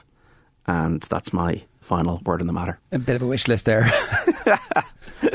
What else is going on? Well, Katie Taylor obviously fighting in Dublin on the 20th of May against Chantal Cameron. Great to see her speak to Aisling yesterday. Johnny Sexton a dad for Leinster's game against Ulster on Saturday week with a groin problem. I think there seems to be obviously a lot of confidence that Ross Byrne can step up. Scott Robertson's got the New Zealand job. Breakdance ahoy. Don't know if you guys have ever breakdanced. Not a chance, JD. Yeah. I can moonwalk, but... I've seen your moonwalk. It's very impressive. Yeah. Obviously well fueled. Talk about revamping the hurling league, but the problem with the hurling league is effectively the round robin is the hurling league in Munster. No one cares about it. Yeah, in Munster and Leinster. So that's what generally is going on. Obviously, no matches, and the Ireland jerseys cost £80. All right, and there's not a lot of love apart from Adrian Barry for the new Ireland jersey so far this morning. Good stuff, JD. Right, thanks a million for that. More from John across the week, of course, and on Saturday on Off the Ball on News Talk at 8:50 this morning. Though we're delighted to welcome Ugo Monye, ex-England and Harlequins, to the show. Ugo, good morning to you. How are you? I'm very well. How are you? Yeah, we're in the nice period where we're reflecting on how we managed to bounce from the success of the Grand Slam into the World Cup. Slightly different environment, I suspect, in English rugby at the moment. It is. I guess it's a period of reflection. Obviously, a disappointed Six Nations, certainly not the results or some of the performances that we'd wanted, but bounced straight back into the Gallagher Premiership, Heineken Cup. So for the teams competing in that, I guess a sense of excitement. Harlequins play Saracens at the Tottenham Hotspur Stadium this weekend, so that's a big game off the back of playing multiple internationals. So hopefully the players can bounce back into that, get comfortable in their club environments, and start reaching the peaks of the performances which we know they're capable of. That split personality that you must have if you're an England international, where the club has such a power and a draw over you, and you've got such responsibility to it. Is there any way for Steve Borthwick to surf that and still produce an English international team that can compete with France and Ireland and New Zealand and South Africa at the moment? Yeah, I think that. And some people might think, well, you're deluded by thinking that. But if you were to go through the players and look at perhaps not some of the performance in the Six Nations, but the potential of the players, then I'm finding it difficult to not suggest that they can still be really competitive. And having a 2.5-3 month pre-season, I know there's only a few warm-up matches to go, but I think that period during that pre-season this summer is going to be critical. Getting everyone on the same page, totally understanding the philosophy. Steve Borthwick hasn't had time; he just hasn't, and I think that's really clear to be able to state that when you look at Ireland and France, and they're at the end of their 4-year cycle, building towards this World Cup. Steve Borthwick, we're stepping into week 8 of it. And you can see that gap in terms of the performances, of course. But when I look at the individuals, when I look at their capability, when I look at what history has shown me from their performances, yes, they underperformed to their ability. But the question is, how can we get all of the players that are involved in English rugby at the moment and available to play in the World Cup, how can we get them touching, reaching their potential? Hugo, your view on whether... I was going to ask you, are England better or worse off now than when Eddie Jones left, but I'm almost taking from what you're saying that it's sort of irrelevant in the sense that it's a work in progress. I think so. The debate as to whether it was the right time for Eddie and Steve Borthwick or the rest of it, I think that's kind of in parts because our situation is our situation. So how do we get the very best out of it? And honestly, I put so much emphasis on that summer. Steve Borthwick said in the press conferences last weekend that they have to close that gap and they've got to learn and get that centre cohesion quicker than any other international rugby team. You look at the kind of the top 5 nations and they have that sense of stability. Same coaches, same voices, a few different tweaks here and there, but they've had that consistency for 4 years. England obviously don't have that. I look at Irish rugby at the minute, not just what Johnny Sexton, Andy Farrar and the rest of the team did, but I look at what they're doing in the 20s. So that connectivity of pathway performance, which ultimately has provided them 2 Grand Slams across the last 5 rounds, which is unbelievable. That's exceptional. English rugby doesn't have that model domestically and then going into the international game. So we have to find our own way. I think France have done a remarkable job since 2019. Fabien Galtier came into that coaching staff, overlooking it, knowing that he was going to take the reins the minute that World Cup finished. And he's been embedded there, brought in the likes of Sean Edwards, and developed a game plan, as well as having some extraordinary players like Antoine Dupont, who surely go down as one of the greatest of our generation. And it feels hard even saying that, but he's certainly worthy of it, considering he's still only 26, isn't he? Yeah, it's sensational. And look, the French, I would, on home soil, I'd make the French the favourites to win the World Cup. They did have a big power struggle with the clubs where they got a bit more access to the players, and they obviously have rules in place about the number of GIF players who are qualified who are allowed to play in the top 14. English rugby still seems to be kind of at war between the clubs and the RFU, or if there's ever a peace, it's always a very tenuous peace. Yeah, I wouldn't say English rugby was at war with one another at the minute. So you've got Simon Massey-Taylor, who's the CEO of Premiership Rugby. He used to work at England Rugby. So having the understanding, being on both sides of the fence, I think really helps the conversation and the relationship. And there is a strong relationship. Then you've got Bill Sweeney, the CEO of English Rugby. He obviously understands that. And we're currently actually negotiating a PGA, the Professional Game Agreement. That's going to be critical as to what that looks like for the success of English rugby going forward. I do think everyone understands where we are. There's still the legacy of COVID, which some clubs are suffering from, and we've seen some of the governance within the game hasn't quite been where it needed to be. We've lost 2 clubs in the Gallagher Premiership. So I think when things go badly, there's a real sense of collaborations, and that's with the owners within the Gallagher Premiership. That's with the CEO in English Rugby. And if you can connect the dots and everyone understands how one can help another, then we should get to a good agreement which will give a platform and the infrastructure for the game to grow and reach its potential also. I was unaware of the PGA negotiations. Is that a process that's coming to an end? Is it like, how long do you think before one is publicly announced? So the PGA agreement, to the best of my knowledge, comes to an end at the end of the season. So they're in negotiations for a new contract. The terms of what that's going to look like, which would ordinarily be during a World Cup cycle, could be 4 years. So yeah, all of that's happening right now. And so the deep dive into what needs to be done. And by the way, the Gallagher Premiership, I work in it, I see it every single week, and it blows my mind as to the quality and the level of competitiveness on the pitch. The international game, obviously England haven't been where they've needed to be since 2019, and we're trying to work on that now. But how can one complement the other? And so those conversations, those contracts, the terms of references and details within it have certainly been worked on right now. Just on a more short-term issue, Hugo, just around the out-half selection, like looking at Owen Farrell at the weekend, he really looks like a wartime consigliere. Like, he's prowling around the pitch, he's such a presence, he's such a leader, he's a bloody good player. I think I'm right to say you were one of the ones that was calling for Smith pre-France. You can bring clarity to that if I'm wrong on that, and then just your view on, like, it feels like he might be the right player at the right time for England for now, and maybe Smith is the more sort of intermediate term replacement. Yeah, it's an interesting conversation, and it's one that's coveted so many headlines, column inches, and I almost feel it's an answer that is a question that needs to be answered, but also it kind of acts as a bit of a distraction, I think. So we take Marcus Smith, played against France. I think you could have had Dan Carter at the peak of his power, 2005, with Jonah Lomu on the wing, and England still wouldn't have won. It wasn't about the performance of the 10, in my opinion. It's our inability to be able to get on the front foot and show that level of physicality.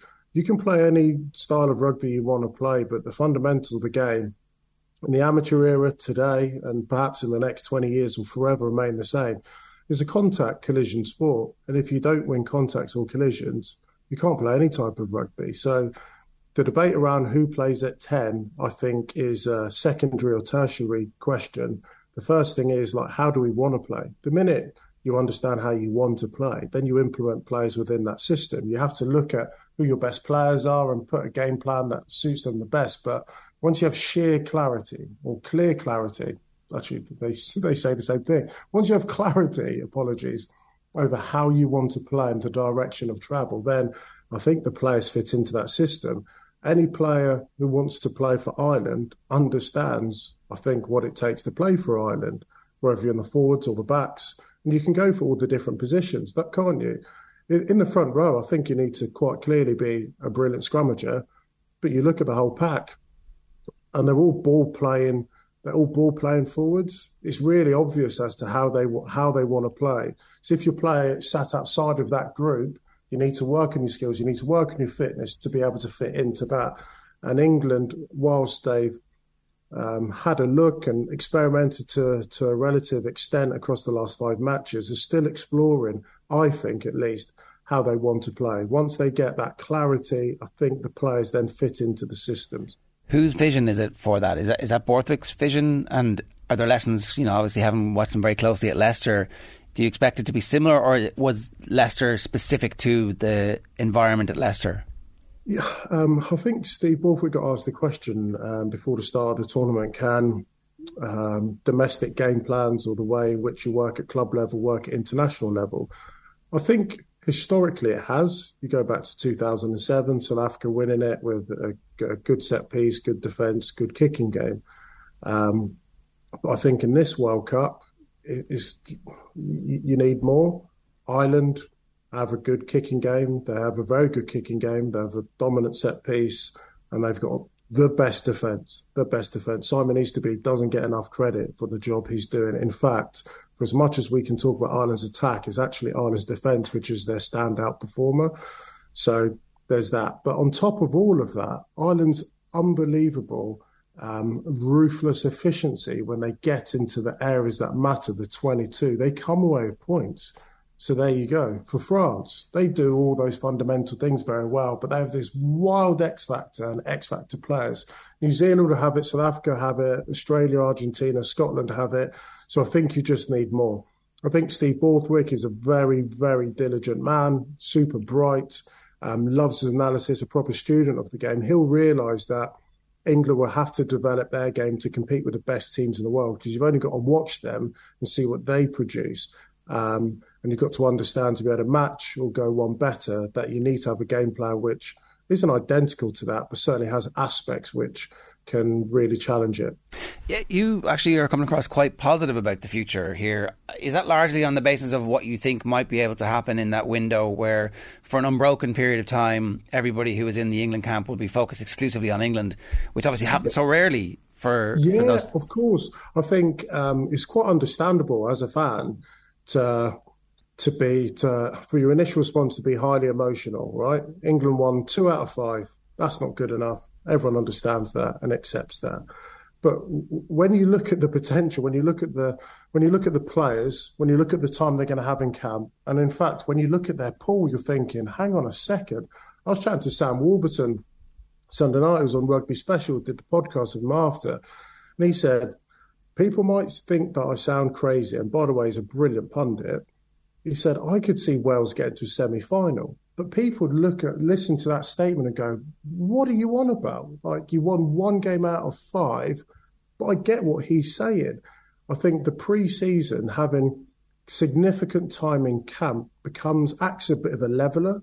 You go into a Six Nations where you effectively have 10, 11 training sessions, and then you have to hit the ground running. And that's where I think Ireland take quite a leap on a lot of other teams. They always hit the ground running week 1 because they have 12 out of their 15 that come from Leinster. Leinster play a very similar, if not identical, way into which Ireland plays. So get that sense of cohesion is very easy.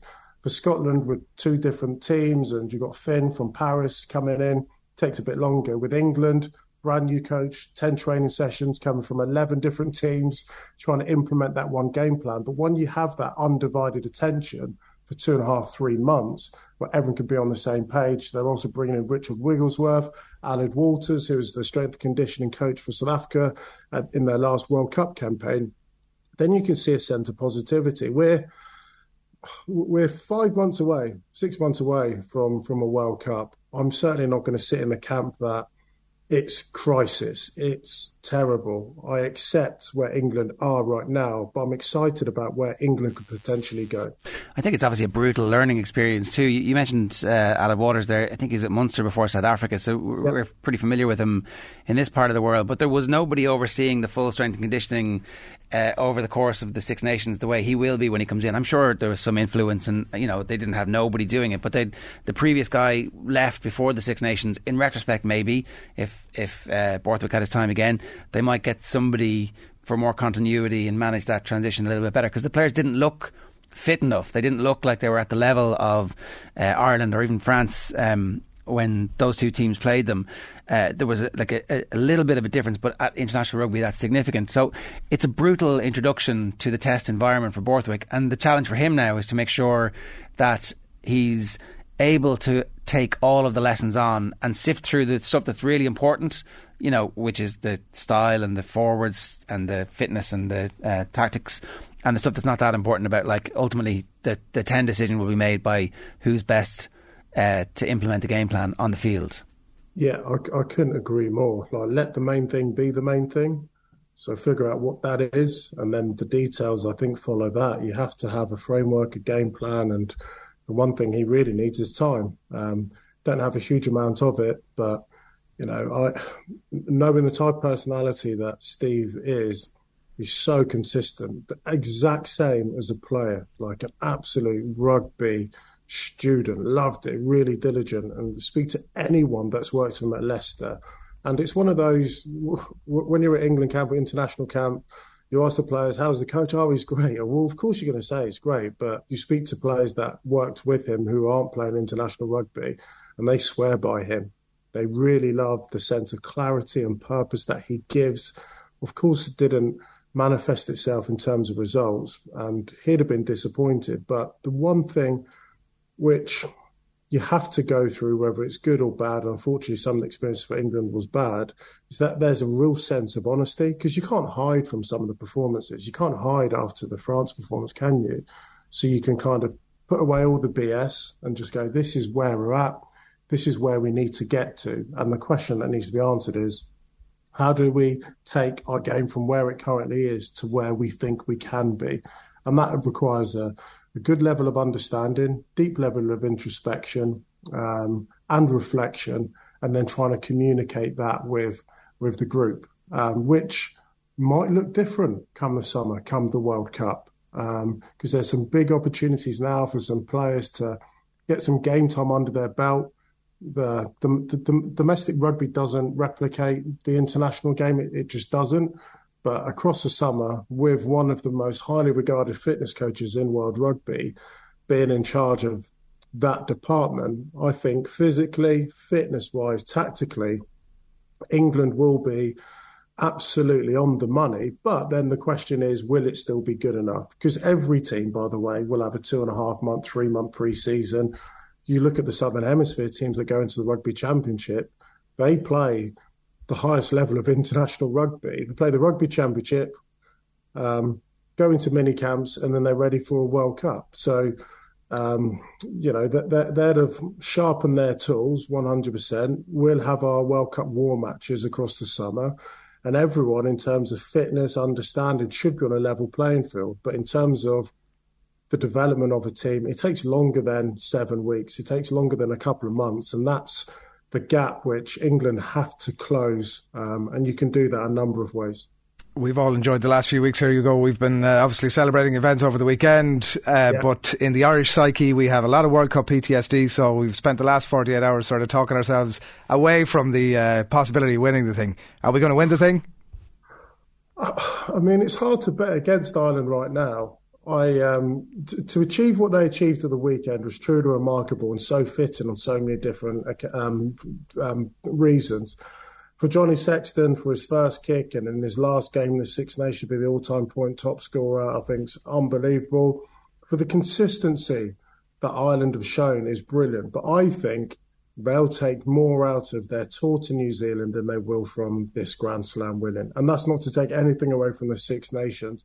To be 1 test down in a 3-test series away in New Zealand, having never done it before, that's brilliant. Ireland and some of those players have won Grand Slams before. They know what it takes. But with an eye on the World Cup, it's great to have in your muscle memory that you have the ability to do things that you've never done before. And if Ireland are to win a World Cup, that's exactly what they're going to have to do. They're going to have to get past the quarterfinals, which is something that's eluded them, semi-finals and final.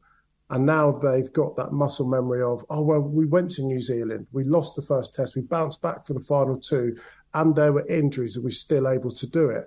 I think it's remarkable. I also think the Southern Hemisphere will give us a bit of a rude awakening when the Rugby Championship starts. Remember us? Hey, we're New Zealand. We're quite good at rugby. South Africa, the same. Argentina, Australia. So I think that'd be competitive. But I'm just absolutely loving the narrative at the moment of, if you want to be the number one side in the world, you have to chase us up in the Northern Hemisphere. For so long, it's been, how do we get close to South Africa? How do we get close to New Zealand? And they'll be part of the conversation. But the world's looking at, how do we get close to Ireland? How do we get close to France? And that's great. We've not had someone win the World Cup for 20 years. And the stars are aligning a little bit with it being a Northern Hemisphere World Cup and number one and number two in the world occupying those positions, Ireland and France, that this may be the best opportunity we have to reclaim the William Webb Ellis and hold it up north for a little bit. That would be good. Ugo, great to have you with us. Thanks a million, man. Cheers. Cheers, take care. So Ugo Monye there giving us his thoughts, and good to get the English perspective. It's a good point, actually. So whenever anybody mentions the series win in New Zealand, I'm like, yeah, but we lost the game. And if we were to lose like the quarter final, we don't get to play the same team again the next week, knowing everything we learned from the first one. But it's the bit there that it's like you're doing something you haven't done before. And also, like, they had to win the second test. It's a cup final because there's no other games really. The third game is irrelevant. And then you have to win the third game because it's a cup final. There's no other game. So I'm liking it. I'm listening, Ugo. I'm loving his we should reclaim. So we're all aboard the Ireland train. Look, totally. The only thing that would make us slightly concerned is obviously the small margins, the tiny margins that sometimes, like, rugby's a strange sport because it doesn't take much in the end, really. You could end up putting 14 points in a team, and it's like, oh, there was a big gap, and actually, not a lot. Referees the ruck a certain way for half an hour and game's over. You've conceded 4 penalties and they scored 3 tries from a set piece, and you're like, well, we dominated the game. Like, no, you didn't. Well, we did, but no one listens. Right, Braeburn Coffee is the official coffee partner of Off the Ball. New Braeburn locations are popping up every month. Visit applegreenstores.com/Braeburn to find your nearest Braeburn coffee experience. Some highlights on the Off the Ball podcast network for you today: Monday Night Rugby, the latest Koi Gig pod, and our latest football pod. You can follow us across our social channels. Make sure you subscribe to the OTB podcast network. After the break, Sarah Donovan on the weekend's hurling. First, Katie Taylor speaking with her own Aisling O'Reilly yesterday about her homecoming fight in the 3 Arena. It's crazy, really. It's been a long time coming for sure, and like I said, 22 fights in, we're finally talking about this. But there was a point where I was thinking this is never going to happen. So I'm so happy that it is signed and sealed now.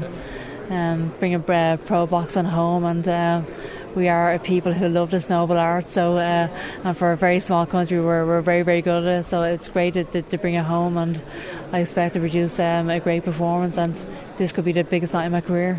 Amazing. It was meant to happen in Croke Park. It's not happening now. It's going to be in the 3 Arena. How did you feel about all of that? Yeah, I mean, I obviously don't let my mind go there, really. My job is to focus on the boxing part, and that's why I have a team of people around me. Their job is to focus on that part. I obviously will have absolutely loved to fight in Croke Park. It's our most iconic arena in 80,000 people, but here we are, the 3 Arena it is, and I'm just happy to be fighting in front of my home crowd for the first time as a pro, and it's not some normal fights against an undisputed champion and an undefeated fighter. We could have chosen an easier route, but we wanted to bring a huge fight home for the fans. OTB AM with Gillette Labs. Get the ultimate shave or your money back. Neon Night Edition available now. It's 9:14 this morning. We're turning our attention to hurling, and Sarah Donovan is with us to look back at the weekend that was. Sarah, not a lot of hurling on the telly over the weekend. Were you feeling a bit hard done by? struggled to find it, Ger. I'm a bit surprised, actually. I'm thinking at this stage, could RTE not have a football show and a hurling show? Because they're two completely different sports. I mean, it's a radical idea here, but it is also a factor of the fact that so little is at stake in the hurling league. We know that for the managers, the individual matches and the players who are emerging, and I think it's Kilkenny, or sorry, Freudian slip, go away, I've lost Ollie Burke. These things really, really matter, and they will have significant impact later on in the summer. But no one's going to remember who the league champions are when it comes round to All-Ireland hurling semi-final, Munster final, All-Ireland final. Yeah, but if we look across the water, we've the Premier League, we've the FA Cup, we've the Carbo Cup. Like every game has merit, and every team has fans. So there was a place to watch Cork v Clare, I'd have watched it. If there was a place to watch, Limerick beat Westmeath, I'd have watched it. It's just, we follow hurling, we're passionate about hurling, and a 10-minute segment at the end of Sunday game on Sunday night wasn't enough for me. So I suspect that GA Go is going to be the answer to that into the future, and that as that rolls out and as subscriber numbers grow, they'll find that it's actually worthwhile for them to put those games on, and they'll be able to know that pretty quickly. But the bits that we did see, what were your key takeaways? You watched the Kilkenny-Waterford game in full. Yeah, I did. Look, Waterford are on a flight to Portugal today, so make of that what you will. Was that flight booked before Saturday? They're doing a training camp this week, but obviously they were missing a raft of players, and actually Kilkenny were without Richie Reid and Owen Murphy due to concussion protocols from the Dublin game. Waterford were without Austin Gleeson, Conor Prunty, Stephen Bennett, Mikey Kiley. It was two pretty depleted teams, right? It was a gritty game. The conditions were appalling again. Really wet ground. Players really struggled with even controlling the ball. But I suppose Kilkenny grounded out, and great late score from Alan Murphy, having been fouled, and took on the play Kilkenny style and managed to get the winner for Kilkenny. So I suppose Kilkenny will be happier, and looking at next week, they'll really fancy themselves against Cork. Okay, well, let's start with Kilkenny then, get a bit deeper into that. We didn't know what to make or what to expect of Kilkenny post-Cody. What signs are you seeing of some kind of pattern about what their identity is going to be over the course of the rest of the year? Well, they started really slowly. They only, I suppose, beat Antrim by 7 points in the first round of the league, and then we were watching them against Tip, and they didn't show up against Tip, so there was a bit of concern there. But obviously, as they've added quality back into the side, I suppose the likes of Owen Cody, the likes of John Donnelly, Billy Drennan have really shown up in the last 3 weeks, and I like their style of play. Conor Fogarty in the middle is really centering them. I think they've just found a rhythm again, and they were workmanlike against Waterford. And Waterford went ahead on Saturday by 3 points with about kind of 15 minutes to go, and looked like to be in the ascendancy. But Kilkenny just stepped up on them, really pressured them, started to turn them over, and then get scores again. So I suppose that's what we expect from Kilkenny, is to be put under that massive pressure and be able to come out of it. Do you think this sort of ascendancy for Kilkenny is something that they're going to continue over the rest of the league and into the championship? Is that the direction they're heading, or are they still settling as a squad? Well, look, you look at the players that have still to come back in. Adrian Mullen still has to come back in. TJ Reid still has to come back in. They have a nice run in now, in that they can go at this Cork team next week, conceivably win that game, get into a league final, go hammer and tongs at that. The Leinster Championship for them, I don't see as a pressure cooker the way the Munster Championship is. So they should target this league to go out and win it, and then look at the Leinster Championship and start picking off teams in that. They don't really feel the pressure until June. You're looking at what's the 21st of March. June is when Kilkenny will really start to feel that pressure that the teams in Munster will start feeling on the 30th of April. Does that kind of go back then to the point Ger was making earlier about the league and what it actually matters to these teams? I think the season has been flipped so significantly that players and fans are adjusting to the season, and the league does have its merit, and we just have to get used to the fact that teams use it as a kind of a stepping stone for the championship, but ultimately not everyone can win the championship. There's 2 cups to be won, so why not put your stamp on the league? I guess that's the point, isn't it? That if you are Kilkenny at the end of this and you have a trophy and there's a night of celebration before the Leinster Championship starts, then Derek Ling and his selectors are going to feel pretty good about life. Whereas for other teams, some teams will absolutely celebrate it. But if Limerick win the league, they'll be like, okay, you know. Yeah, it's pretty tepid from the point of view of Limerick, you know, with the heights that they've gotten to over the last number of years. I'm sure they'd celebrate the night, you know, and I'm sure they would, and they would take it as an opportunity to do that, but obviously they've much bigger fish to fry really quickly afterwards. But I buy the argument that for Kilkenny, something like this would actually be a useful endorsement of, no, we're going the right direction here, don't be worrying, we've all got this. Yeah, and they're embracing a new style, you know, and there's players on that Kilkenny team who don't have National League medals, you know, so every player, Dan Morrissey was speaking about it a couple of weeks ago, I think he has 2, they matter, they're in your pocket after you retire, so why not go after it in season? Okay, what about Waterford then? You said they were very depleted, and so that's fair enough, but we're still awaiting the evidence of the first round of the Munster Championship to see how many of those players who were injured will actually make it back in time for that. So hard to know exactly what to expect. Are you seeing anything specific that you can say, okay, that's the work of Davy and his coaches? Right. Well, look, I suppose a big talking point on Sunday was the formation for their puckouts. So Jack Fagan ended up next to well, he was practically in the square, in the Kilkenny square. 13 players inside the Kilkenny half on a puckout, only 2 Waterford players inside the 45. Really, I suppose, unusual setup. So sorry, this is defensively when Waterford are pucking out. Yeah, when Waterford are pucking sorry, out the ball. when Kilkenny are pucking out. No, when Waterford are pucking out the ball. All right. But when Waterford are pucking out the ball, 2 Waterford players inside the 45, and every other Waterford player is as far up the field as they can go. Okay, that's very aggressive. That is very aggressive, and the suggestion was that this is a look towards Limerick, that if those wing backs are moving towards the opposition goal, then that automatically means that the likes of Garrett Hagerty, Tom Morrissey have to follow them, have to track them back the field, and it takes the pressure off of the Waterford defence. It's a high wire act because if there's 2 Waterford defenders in their own half, there will be 2 Limerick attackers, and they could be 2 of the greatest attackers in the history of the game, you know? So the turnovers that could ensue from this are mind-boggling, and I'm a little terrified. But I'm dying to see by it. This setup. Like, wouldn't it be amazing to watch? Oh God, Ger, I don't think hurling needs that radical. Oh, change. come on! I don't genuinely. There's a reason why wing backs play wing back. You know, there is not a necessity for a wing back to end up corner forward on their own puck out. I'm against Davy on this one.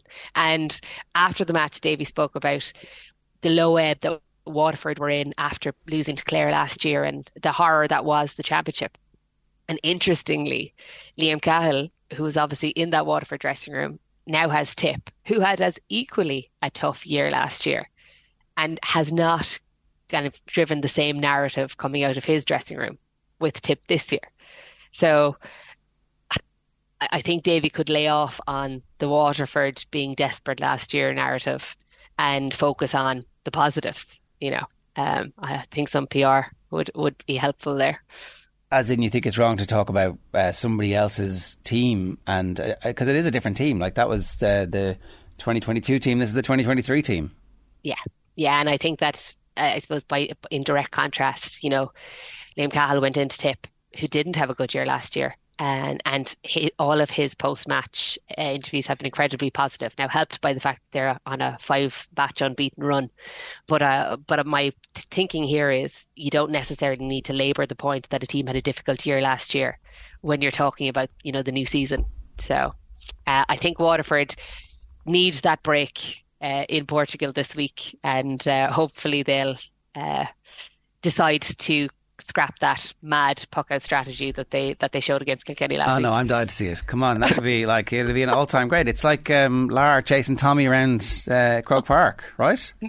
It's horrendous, and we'll never forget it. Honestly, we'll never forget it. It's I can't. Like, hurling has a structure, and it is beautiful. But if Waterford go out against Limerick and it actually is successful for them, can you see that being like the sort of radical change that other teams are like, okay, well, this is what we need to do? Because like Limerick are one of the great teams we've seen in hurling over the last couple of years. So if it works, what if it works? Other teams are going to be like, yeah, we're going to try this. We need to do something radical to actually get anywhere near the All Ireland. Guys, I'm not on board with this. I'm not on the bus. That's it. No. You're slashing the tyres of the bus and burning it and breaking the windows. Okay, fair enough. What about Cork? The Cork-Clare game. Look, I think both these teams are relatively happy with where they are at the moment, are they? Yeah, look, I 2-18 apiece on Sunday. Clare needed Wexford to beat Limerick to qualify for the semi-final. So realistically, that was never going to happen. Aidan McCarthy scored 111. Dave Reedy got a goal. They had a spread of scorers after that. Probably disappointed that they didn't get the win over Cork, just to kind of keep that momentum. Obviously, you remember Clare decimated Cork last year in the championship. So if they had beaten them again, there might have been that little bit of a hangover coming into the championship, that bit of nervousness. But now, obviously, Cork, 2 late points. Conor Cahalan got a screamer from out on the right-hand side, and Conor Lehan got a great point to get the draw, to keep Cork unbeaten as well as Tip. So I suppose the game had merit in that Padraig Power, the Cork full forward, got another great goal after 8 minutes. We saw more players. By the end of the season, I don't know if I'll remember all of the players' names, but right now it looks very impressive. So we obviously have semi-finals and a final to go, and I guess the semi-finals is like another opportunity for the management team to get players out and play a high-intensity game. So I suspect, because initially when I was thinking about this, do they actually want semi-finals? You know, is this a little bit like if Mayo and Roscommon had to play each other in a league final, as there was potential 3 or 4 weeks ago before Roscommon started to lose some games? They wouldn't really want to face each other 2 weeks in a row. But I do wonder if maybe actually these games are quite useful to get players as close as you can to championship pitch without having them tip over. Yeah, I think we're learning a lot from the rugby, actually, which is shocking to say. But if you look at the way the Irish team went after the Grand Slam and targeted every team and weren't afraid of showing their hand, and tried to get to the pitch of it as best they could over the course of 8 weeks, and successfully did that. And the confidence that's instilled in that Irish team. I think GA teams could take a lot from that, and especially the 4 teams in the semi-finals this weekend. Go after it. Show your hand. Maybe your hand will be too good for other teams in the long run. Don't be, I suppose, scared of giving away too much. Build the confidence in the players to know that they can do it. So for me, I think Tip and Limerick Saturday night, they're going to go at it. And I don't see why they shouldn't. And the same with Cork and Kilkenny on Sunday. Go at it if they have the players. Like, I know Adrian Mullen won't be in the setup for Kilkenny on Sunday. I know that TJ Reid is unlikely to be in the setup. So it won't be full, championship teams, but certainly get as close to your championship team as you can and go at it. Because it's 4 weeks. Like, it's not very long, but it's also an age in many respects in terms of team preparation for the start of the round robin. Yeah, and I think that the players themselves need to know that they can do it. Like, it's not a case of, holding the handbrake until, the week before championship and then saying, right, lads, show me your absolute limit. I think players have to know that they can do it. There was a late chance for Waterford. I can't remember the player who struck the ball, but he was in a high pressure situation and it's inches wide. In championship, you'd be hoping that would go over. That's what the league is important for, because you show these players in these positions and whether they can handle it. Yeah, okay. We should talk about Kildare. The late draw that they got against Offaly puts them through to the league final, and they'll play either Offaly or Kerry in that league final. They'll obviously have a week off and hope that Offaly versus Kerry is one of those games with 7 red cards for both teams and they come in depleted to the final. But it's like a seismic moment in Kildare hurling that they're on the verge of playing Division 1 hurling. I saw a tweet actually on Sunday. I think it was Kildare's hurling only, So I had a little chuckle at that.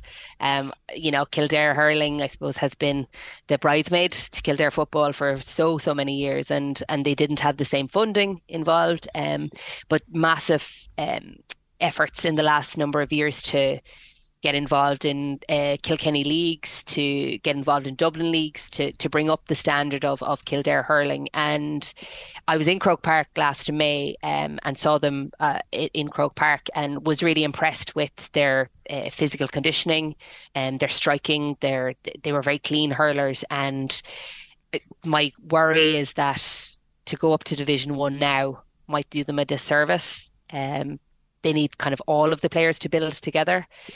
You'll see from the likes of Laois, Westmeath, Antrim, it's been a struggle. And, Antrim were 7 points poorer against Kilkenny, lost by 18 points to Tip by the end of the league. Kildare, while having this seismic moment and getting up to Division 1, it might be a year too soon. So you shouldn't always wish for things that you're not ready for. Yeah, look, I understand that if they go up, the likelihood is that they'll come straight back down. But to be one of those teams who is at least in that group, in that tier, would be a leap forward from a bit where, as you said, they were in the third tier a couple of years ago. So, the job that Herity has done is massively progressive. And I also think that there's a population centre in Kildare where there is an opportunity for them to grow the game and actually become a proper dual county, but it's going to take a massive leap of imagination from the GAA at central level to fund them and to fund Westmeath and to fund Antrim, because there's a lot of lip service paid to the notion that hurling is our national sport, when actually it's a sport played in 10 counties properly, and it's so hard to break into those top 10 that ultimately, unless a massive amount of funding is given over, we're going to be stuck with that. I've seen more promotion of hurling in Uganda in the last 3 months than I have in places like Westmeath, Laois and Antrim. I genuinely agree with you. There needs a massive change in the mindset in terms of how they promote the game and the funding for the game. I think Kildare, if they were to go up to Division 1, would require the fans in and the people in the GAA in Kildare to be incredibly supportive, because if those losses were to occur the way that happened for the likes of Antrim, Westmeath and Laois, it takes confidence out of teams, and the GAA would really need to support them if they were to go up to Division 1. And I don't know, Jarrah, if you saw Kildare getting hockeying 3 weeks in a row, is that something that you're going to be encouraged by, or are you going to look to hide from it if you were a Kildare supporter? You'd hope that the stuff that's coming along underneath is giving you some comfort that they're going to be able to improve. I guess Naas ended up losing in the end to Ballyhale in the senior All-Ireland Club Championship, Leinster Club Championship this year, whereas they'd been playing intermediate in previous years. So you can begin to hang your hat on some signs of progress. Did Laois draw? Westmeath drew at Wexford, didn't they, last year? 2 years ago? Yes. Yeah, so, look, I accept the point. If it was 7-24 to 3 points, or 4 points, or 5 points in all of the games, you're like, oh, this is a disaster. But, with funding, with help, maybe that's not going to be the case. I guess, look, I've got to be an optimist here. Yes, I know, because where would we go otherwise? I know. But I just feel your brutalist Cork realism here is crushing me, Sarah. That's I understand. You're the big dog, and you've always been the big dog, and you understand. You don't understand what it's like for us. I actually played camogie for Dublin for 3 years. I absolutely understand what it's like to take a beating. So, everyone always asks, how can improvements be made? But it is genuinely little building blocks, and I have to admire David Herity for going in to that Kildare group and sticking with them for the last, I think this is his third year with them, and I really enjoyed watching. It's year 5? I think so, yeah. Jesus. Well, I heard him say that. I heard him say that recently, but maybe I need to just. I think he's brilliant. I actually, again, you never come away from a conversation with Herity without going, Jesus, that guy. I would follow him anywhere. Well, I played for him for a year, and we had to write battles, the two of us. But I genuinely admire what he does with teams. He really, he's so disciplined and so dogged, and he gets results. So I have to admire him, and I really enjoyed watching them in Croke Park this year. So, you know, that's a bonus. Yeah. But would I pay €18 next February to see them play Kilkenny? Probably not, because €18 is a lot of money to be watching something that could go horribly wrong. All right, on that cheery note, Sarah, thanks a million. Bye. Sarah Donovan, give us thoughts on the hurling situation there. Up Kildare is all I say. Kathleen, I mentioned briefly to Arseblog a little bit earlier on about the game between Arsenal and Bayern. What's the Katie McCabe scenario at the moment? She's back in the team, pretty much. I think Arsenal have had a bit of resurgence since they won the League Cup. You know, it gave them... I suppose they played with the bit of grit that they have been missing for the last while. Tonight's going to be really difficult for them. Like, Bayern are really on a good run at the moment. They're 11 games unbeaten, and they've won their last 13 games at home, I think. And Arsenal are away to them as well. So it'll be interesting to see. They are missing players like Linda Dahlman and Gwyn as well, who are some of their top players. They both play with the Germany national team. Emma Byrne on Coy Gig has said a couple of times that she thinks Arsenal can win the Champions League, which I think is optimistic at this stage. But also with the way they're going in the league, it's looking like they might not make the top 3 places. And if that happens... so they need to win, right? Yeah, so winning would be kind of important for them. And it's also the 10-year anniversary of the last time they won it. So it would be a nice full circle moment for the team if they did manage it. But I think with missing the likes of Mida Miedema, it's going to be too difficult for them this season. So on balance, this is tricky, but winnable over the 2 legs? Yeah, I think they definitely have the squad there to win it. Bayern play a very physical, attacking style of football, and I think that Arsenal's defence is probably the area that they're going to struggle in. But if they can get that midfield to click, if they can get, Kim Lill... I mean, Leah Williamson played in midfield the last time they played, and she was sensational, and that's not her normal position. So if they can get that midfield to click, I think that's going to be essential to them doing well over the 2 legs. Tonight might be a bit of a push, but I'd say if they get a draw tonight and then a win at home in London, they'll be happy out. Am I right saying it's a 5:30 kickoff? Or it's early? 5:45, I think. 5:45, yeah, okay. So you can get it on Dazen. OTB AM with Gillette Labs. Get the ultimate shave or your money back. Neon Night Edition available now.